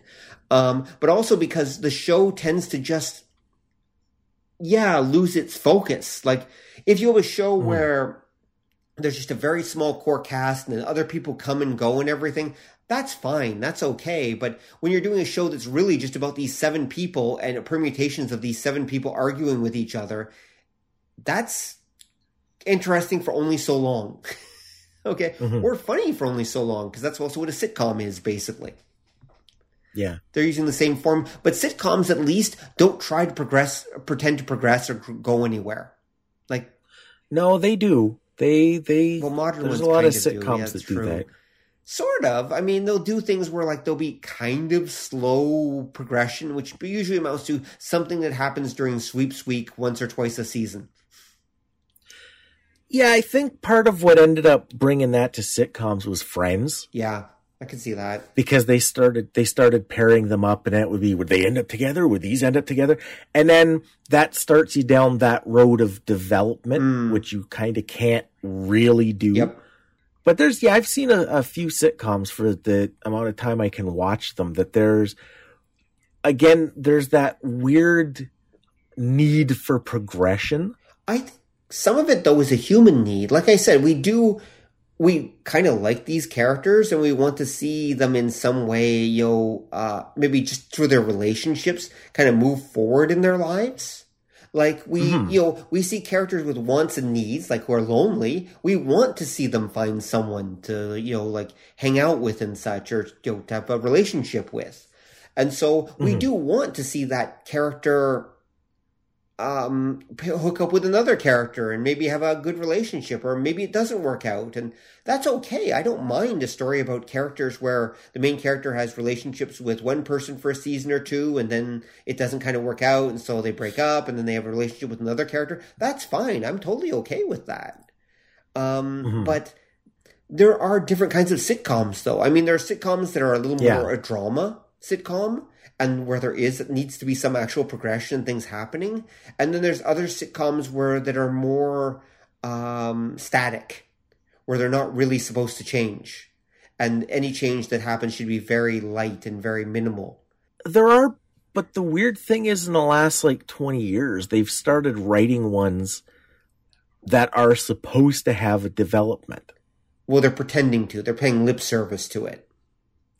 Yeah, well, they kind of do, but it works really weird, because that was like The Big Bang Theory with Dave Cousin Oliver does that too, that they actually would add relationships and things would progress, and you're starting to kind of wrap up some of the characters to the point that in the last, say, season or so, because they're all married off now, they don't really do nerdy things. Right. Because the idea is you outgrow that when you start having the kids and stuff. There's, what was it, Two Broke Girls? They literally had a counter at the end of every episode, because the two of them are trying to start a business, of how much money they've made towards starting their business. Okay. So it's a sitcom written from the premise of development. It was what was the one with Doogie Howser? That wasn't Doogie Howser. It was How I Met Your Mother. Oh, yes, that one. Yeah. That the running gag was you don't know which of the characters that he's interacting with ends up being the kid's mom. Right, yeah. And that's a show written with the premise of development, that you're going to lead up to some big finish right from the and that's really weird for sitcoms. And it kind of sort of works, because the problem is, even if you're conceptualizing an end or a progression, you're going to keep dragging this thing out as long as people watch. So you never know when that progression is going to end. That's the problem with what they're doing with, say, Two Broke Girls. I can immediately see that we'll see the money go up and down, and maybe there'll be a very slow progression as they go on. And then when it's time to end the show, suddenly one of them will get knocked up by a billionaire, and suddenly they'll have the money to do what they want. The end. Well, I think they already started it, but you're right that there'll be some weird obligatory finish, because it's that weird thing. And again, I'm not exactly sure how to take it in the great cosmic scheme of things. That idea that it's nice to do a finish, it's nice to lead to a conclusion, but you kind of don't always have to. Yeah, some things are not meant to actually have an end. Yeah, some things can just stop. And I think, again, that became around the same time we were talking, when you got to the 90s and that, and especially last 20 years, the finale of even a sitcom was a big deal. So they had to do some kind of story-based, wrap it all up kind of deal, and it usually ended up being a little odd. MASH did it. It was the biggest thing on television. It literally was, because it was the most watched thing in television history, at least in terms of TV drama, I think, ever up until that point, and is still one of the most watched things ever, actually. Yeah, and then that kind of went away for a decade, and then you got to the 90s where, you get to the late 90s, it starts coming back, and then now that's a thing. Well, remember that a big part of the whole idea of you don't want to end it is for syndication purposes. Because you want to have these stories be able to run in any order, and for it to just be perpetual, because it's meant to run in daily strip syndication where they're showing 5 episodes a week at 7:30 or whatever, and you just keep running it, and it's meant to kind of run in an endless loop. So you don't want anything resembling an ending to it. Yeah, until you get to that final thing, and that's where I say it always feels kind of weird because a lot of them wrap up a lot of stuff that you didn't know was there. Yeah, that's true.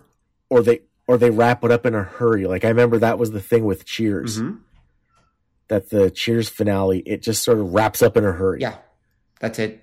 Like the one character, I forget her name because I'm not a sitcom fan. Is it Diane?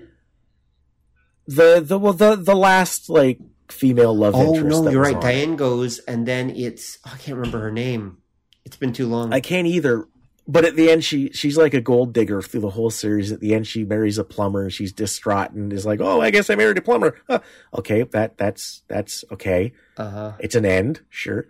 And then a lot of Cheers wrapped up that way. And if you watch it, the overall feeling of that show, the last episode is just give up.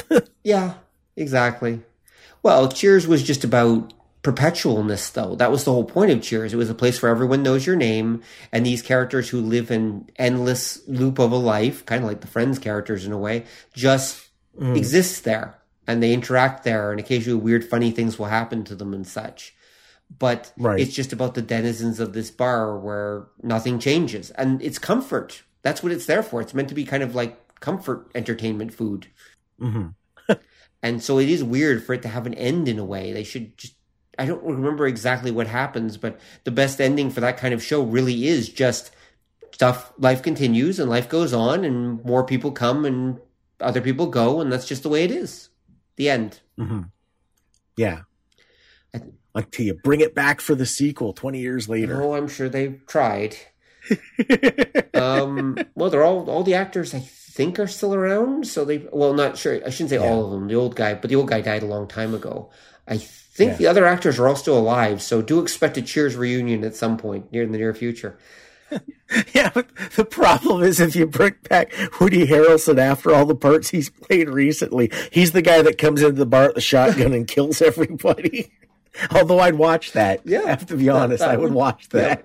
Yep, there we go. Woody just finally snaps. Yep. Woody's finally had enough. Yeah, and the character was called Woody. So, yeah. There we go. Well, okay, so we should probably bring this on to an end. So I guess the question becomes, so what? So things are becoming... So things have become very gamified, and there's definitely a sense of progression, or at least pseudo-progression, is something that modern audiences expect. And if they don't get it, they get really unhappy because they get restless if there's no progression, because that's something they feel should be there, whether it really should be or not. Yeah. Okay, that's how we do it now. So what? Mm-hmm. Well, I think... the problem you run into is it's a double-edged sword. Okay, how so? Because it's like we were saying, you get that progression, but the problem is that progression takes you somewhere, and then you're there, and it may not be somewhere you intended to go. So now you've got to deal with a whole new set of circumstances that your original concept may not have been intended to deal with. Right. Well, whether they want to or not, I mean, stories evolve, especially if they're playing out. Even ones that are meant to be static will evolve because the actors change, the writers change, the directors change, producers change. Change will happen for one reason or another. They can do their best to fight it, but the change always comes. And I think I just gave a movie speech, but I don't remember which one. Anyway. It doesn't matter. That speech will get changed when they reboot it. Oh, okay. Problem solved. Okay, so... Oh, wait, no, that's Thanos' speech from the last Avengers movie. Actually, I just gave Thanos' speech. Well, there we go. Okay, so run from it, fight it, the run from it, hide from it, fight it, or something like that. Change always happens, something like that. Anyway, but the point again is that, I mean, speaking of change, though, this is how we're doing it right now. Eventually, we'll find another formula, and we'll move on to that. And if history is any way to judge, and it usually is, the formula we're heading for is something that's even more like video games than what we've already had. because that's what the current generation, as we started off talking about, has literally grown up on, and they're the ones who are going to be writing the next generation of stuff. It's true, but remember that a lot of people, the video games they play are like those, like your equivalent of the old 8-bit, like your phone games, which a lot of those tend to be perpetual. So maybe the next big thing will be the old school sitcom where nothing actually happens and nobody really minds. I'd buy that for $1. Sorry. Even the movie quotes. Exactly. Well, everything's cyclic, right? So therefore, it's a given that at some point episodic is going to come back into vogue. Yeah. At some point, people are going to want more episodic television, and they're going to get tired of these endless pseudo changes that go on. But the thing is, the entertainment industry is a little bit slow to react to these things, so it might take a little while before it happens. And to be honest, as a child of the 80s who grew up with episodic TV, I'm not really sure I want it to come back. I mean, I do appreciate more static stuff. I appreciate it for its value, but at the same time, even when I watch old stuff, I kind of get a little restless sometimes where I'm like, okay, this is happening, but it doesn't really mean anything. I still want that sense that the story is actually progressing towards something. Like I have gotten used to that in a way. I mean, I can still appreciate like old Trek, for example, and old 80s TV shows for what they are. But at the same time, there's a part of me that goes, well, yeah, but so what? Like, where is this going? And the answer is it's not going anywhere because it's not supposed to.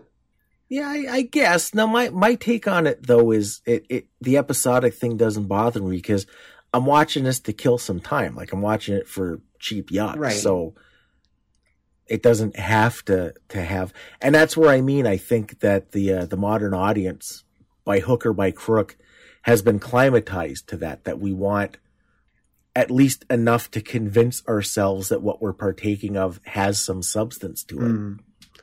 I think ultimately I would prefer if we move to the model that, ironically enough, a lot of the planet uses. Not just Japan uses this, and a lot of the planet uses. In which case we did shorter series, but that just had an end. Like shows that they're literally designed to run 1, 2, 3 seasons, and that's it. It's just that's the end. That's the whole story. It's over. We move on to something else. I mean, in Asia, for example, like Korean dramas, Taiwanese dramas, Chinese dramas, and that almost all of them are designed. They're really their equivalent to soap operas is what they are, but they're really designed to run for 40, 50, 20, whatever episodes. They run an entire story during that time, and then they're done. And we move, and the audience moves on. Everyone moves on. The characters are done.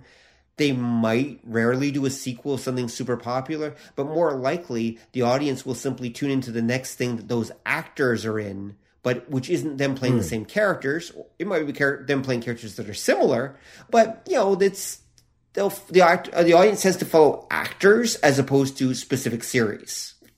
I mean, I know why Americans don't do this. It's because the American model is designed to be a factory, an assembly line, and to be freaking cheap. It's a very economical, very cost-effective way of doing things. Yeah. But even in Argentina and Mexico and African countries and that, they have gotten, well, actually, correction, I shouldn't say gotten, even they do shows that are really just last 1 or 2 seasons and then they're done. I mean, it's not because the show got canceled, it's because they're only designed to be that long. Yeah, the Brits did that for the longest time. Well, the Brits have always done a mix of it, right? Where the Brits will do weird things. Actually, the Brits will do really weird things where they'll do like seasons that are 3 episodes long. Or they'll do seasons that are actually just 2 or 3 movies. That's been popular for the last decade or so. And then then if they do more, okay, that's fine too. I mean, that occasionally happens. But most Brit stuff does seem to be designed to, whatever season they're doing is effectively the last season. And if they do more, that's fine, but they're not really planning for it. That's pretty common for them. Yeah. Which I think is also not a bad approach. Again, it depends on what kind of programming you're doing. Something that's like a murder mystery series doesn't need to have progression. In fact, it actually that works against it, really, to have progression. And people don't really want it, so why do it anyway? But something that is more dramatic and is about a character growing and improving should have real progression. And cheating the audience out of it is just annoying. Right. At least that's my take on it anyway. So that's what I'm hoping for, is that we start moving towards that model where we just start doing shows that are only like meant to be a few seasons tops, maybe in just one season, done, story's over, move on. Yeah. Maybe with all these streaming services, we will actually start to see more of that because it's more economical for them to do it that way. Yeah, it is. And I think a lot of the different streaming services that they buy X number of episodes, and I can see writing to that. Yep, exactly. Actually, one that's just finished this past week actually is the Voltron series that Netflix did, which I have to say is really good. They did a great job with it overall. There's a few quibbles here and there I've got with it, but that can be another show or something, whatever. But the point is that they basically were told up front, you got 80 episodes. Do what you want with that. We're paying for 80 episodes. And so they wrote to 80 episodes, and it actually really shows. They did a great show because of that. They didn't have to worry about being canceled or anything halfway through. Sure, they did make some changes on the fly. A few things happened that they didn't expect, but that was more due to fan reaction and other things that were off camera. But they still did 80 episodes, and it's a full, complete arc, and it all works. I wonder if that's going to become a thing, though, 80 episodes. Because isn't that Rick and Morty too? Yeah, for some odd reason, they just signed up for, I think it was 70 episodes, but something like that too. I have a funny feeling it's some kind of weird syndication number or something, like back in the old days. Maybe, but Rick and Morty, we know why, because we know how the series ends now. It doesn't. No, it does. We know how it ends, because that's why they renewed it for I think you're right. I think it was 70 episodes. Okay, why? Well, because that was the beginning of season 3 when Rick freaks out, talking about the Szechuan sauce. And I'm going to get it, Morty, even if it takes 70 episodes, I'm going to get you. So we know how the series ends. Oh, okay. He gets a Szechuan sauce. I always assumed it was going to end with Morty becoming Rick or something weird like that. But okay, maybe that'll work too. That would be disturbing. Well, I mean, there's kind of even been some, I think anyway, hints to that effect. But again, maybe I'm just interpreting things weird. I don't know. Who knows? On that note, I think I'd better go before I start rambling, because we're already talking about Rick and Morty. So, thank you everyone for listening. I know this episode has been a little discombobulated at times, but hopefully it made some kind of sense and we didn't repeat ourselves too endlessly. It is an interesting way to look at things. I think probably there were some other gamification aspects that we probably could have talked about, but we kind of got on to the progression arc and kept focusing on that when we didn't even talk about some of the character tropes that come in with gamers and such. I guess we kind of did, but anyway, who knows? Yeah. TV is going to become... Sorry, go. Oh no, I was going to say, because that's basically what the key was, that so many things have adopted that gamer style progression, in that you get that weird amping up of the power level and the threat level of your setting. Exactly. But I really don't think there's much we can do about it. We just have to wait for the interest in that kind of style to pass. Like everything else, this too shall pass. Mm-hmm. And there'll be a robot apocalypse, but that's beside the point. Either that, or we're left to wonder where all the orcs went. Indeed. Good night, folks.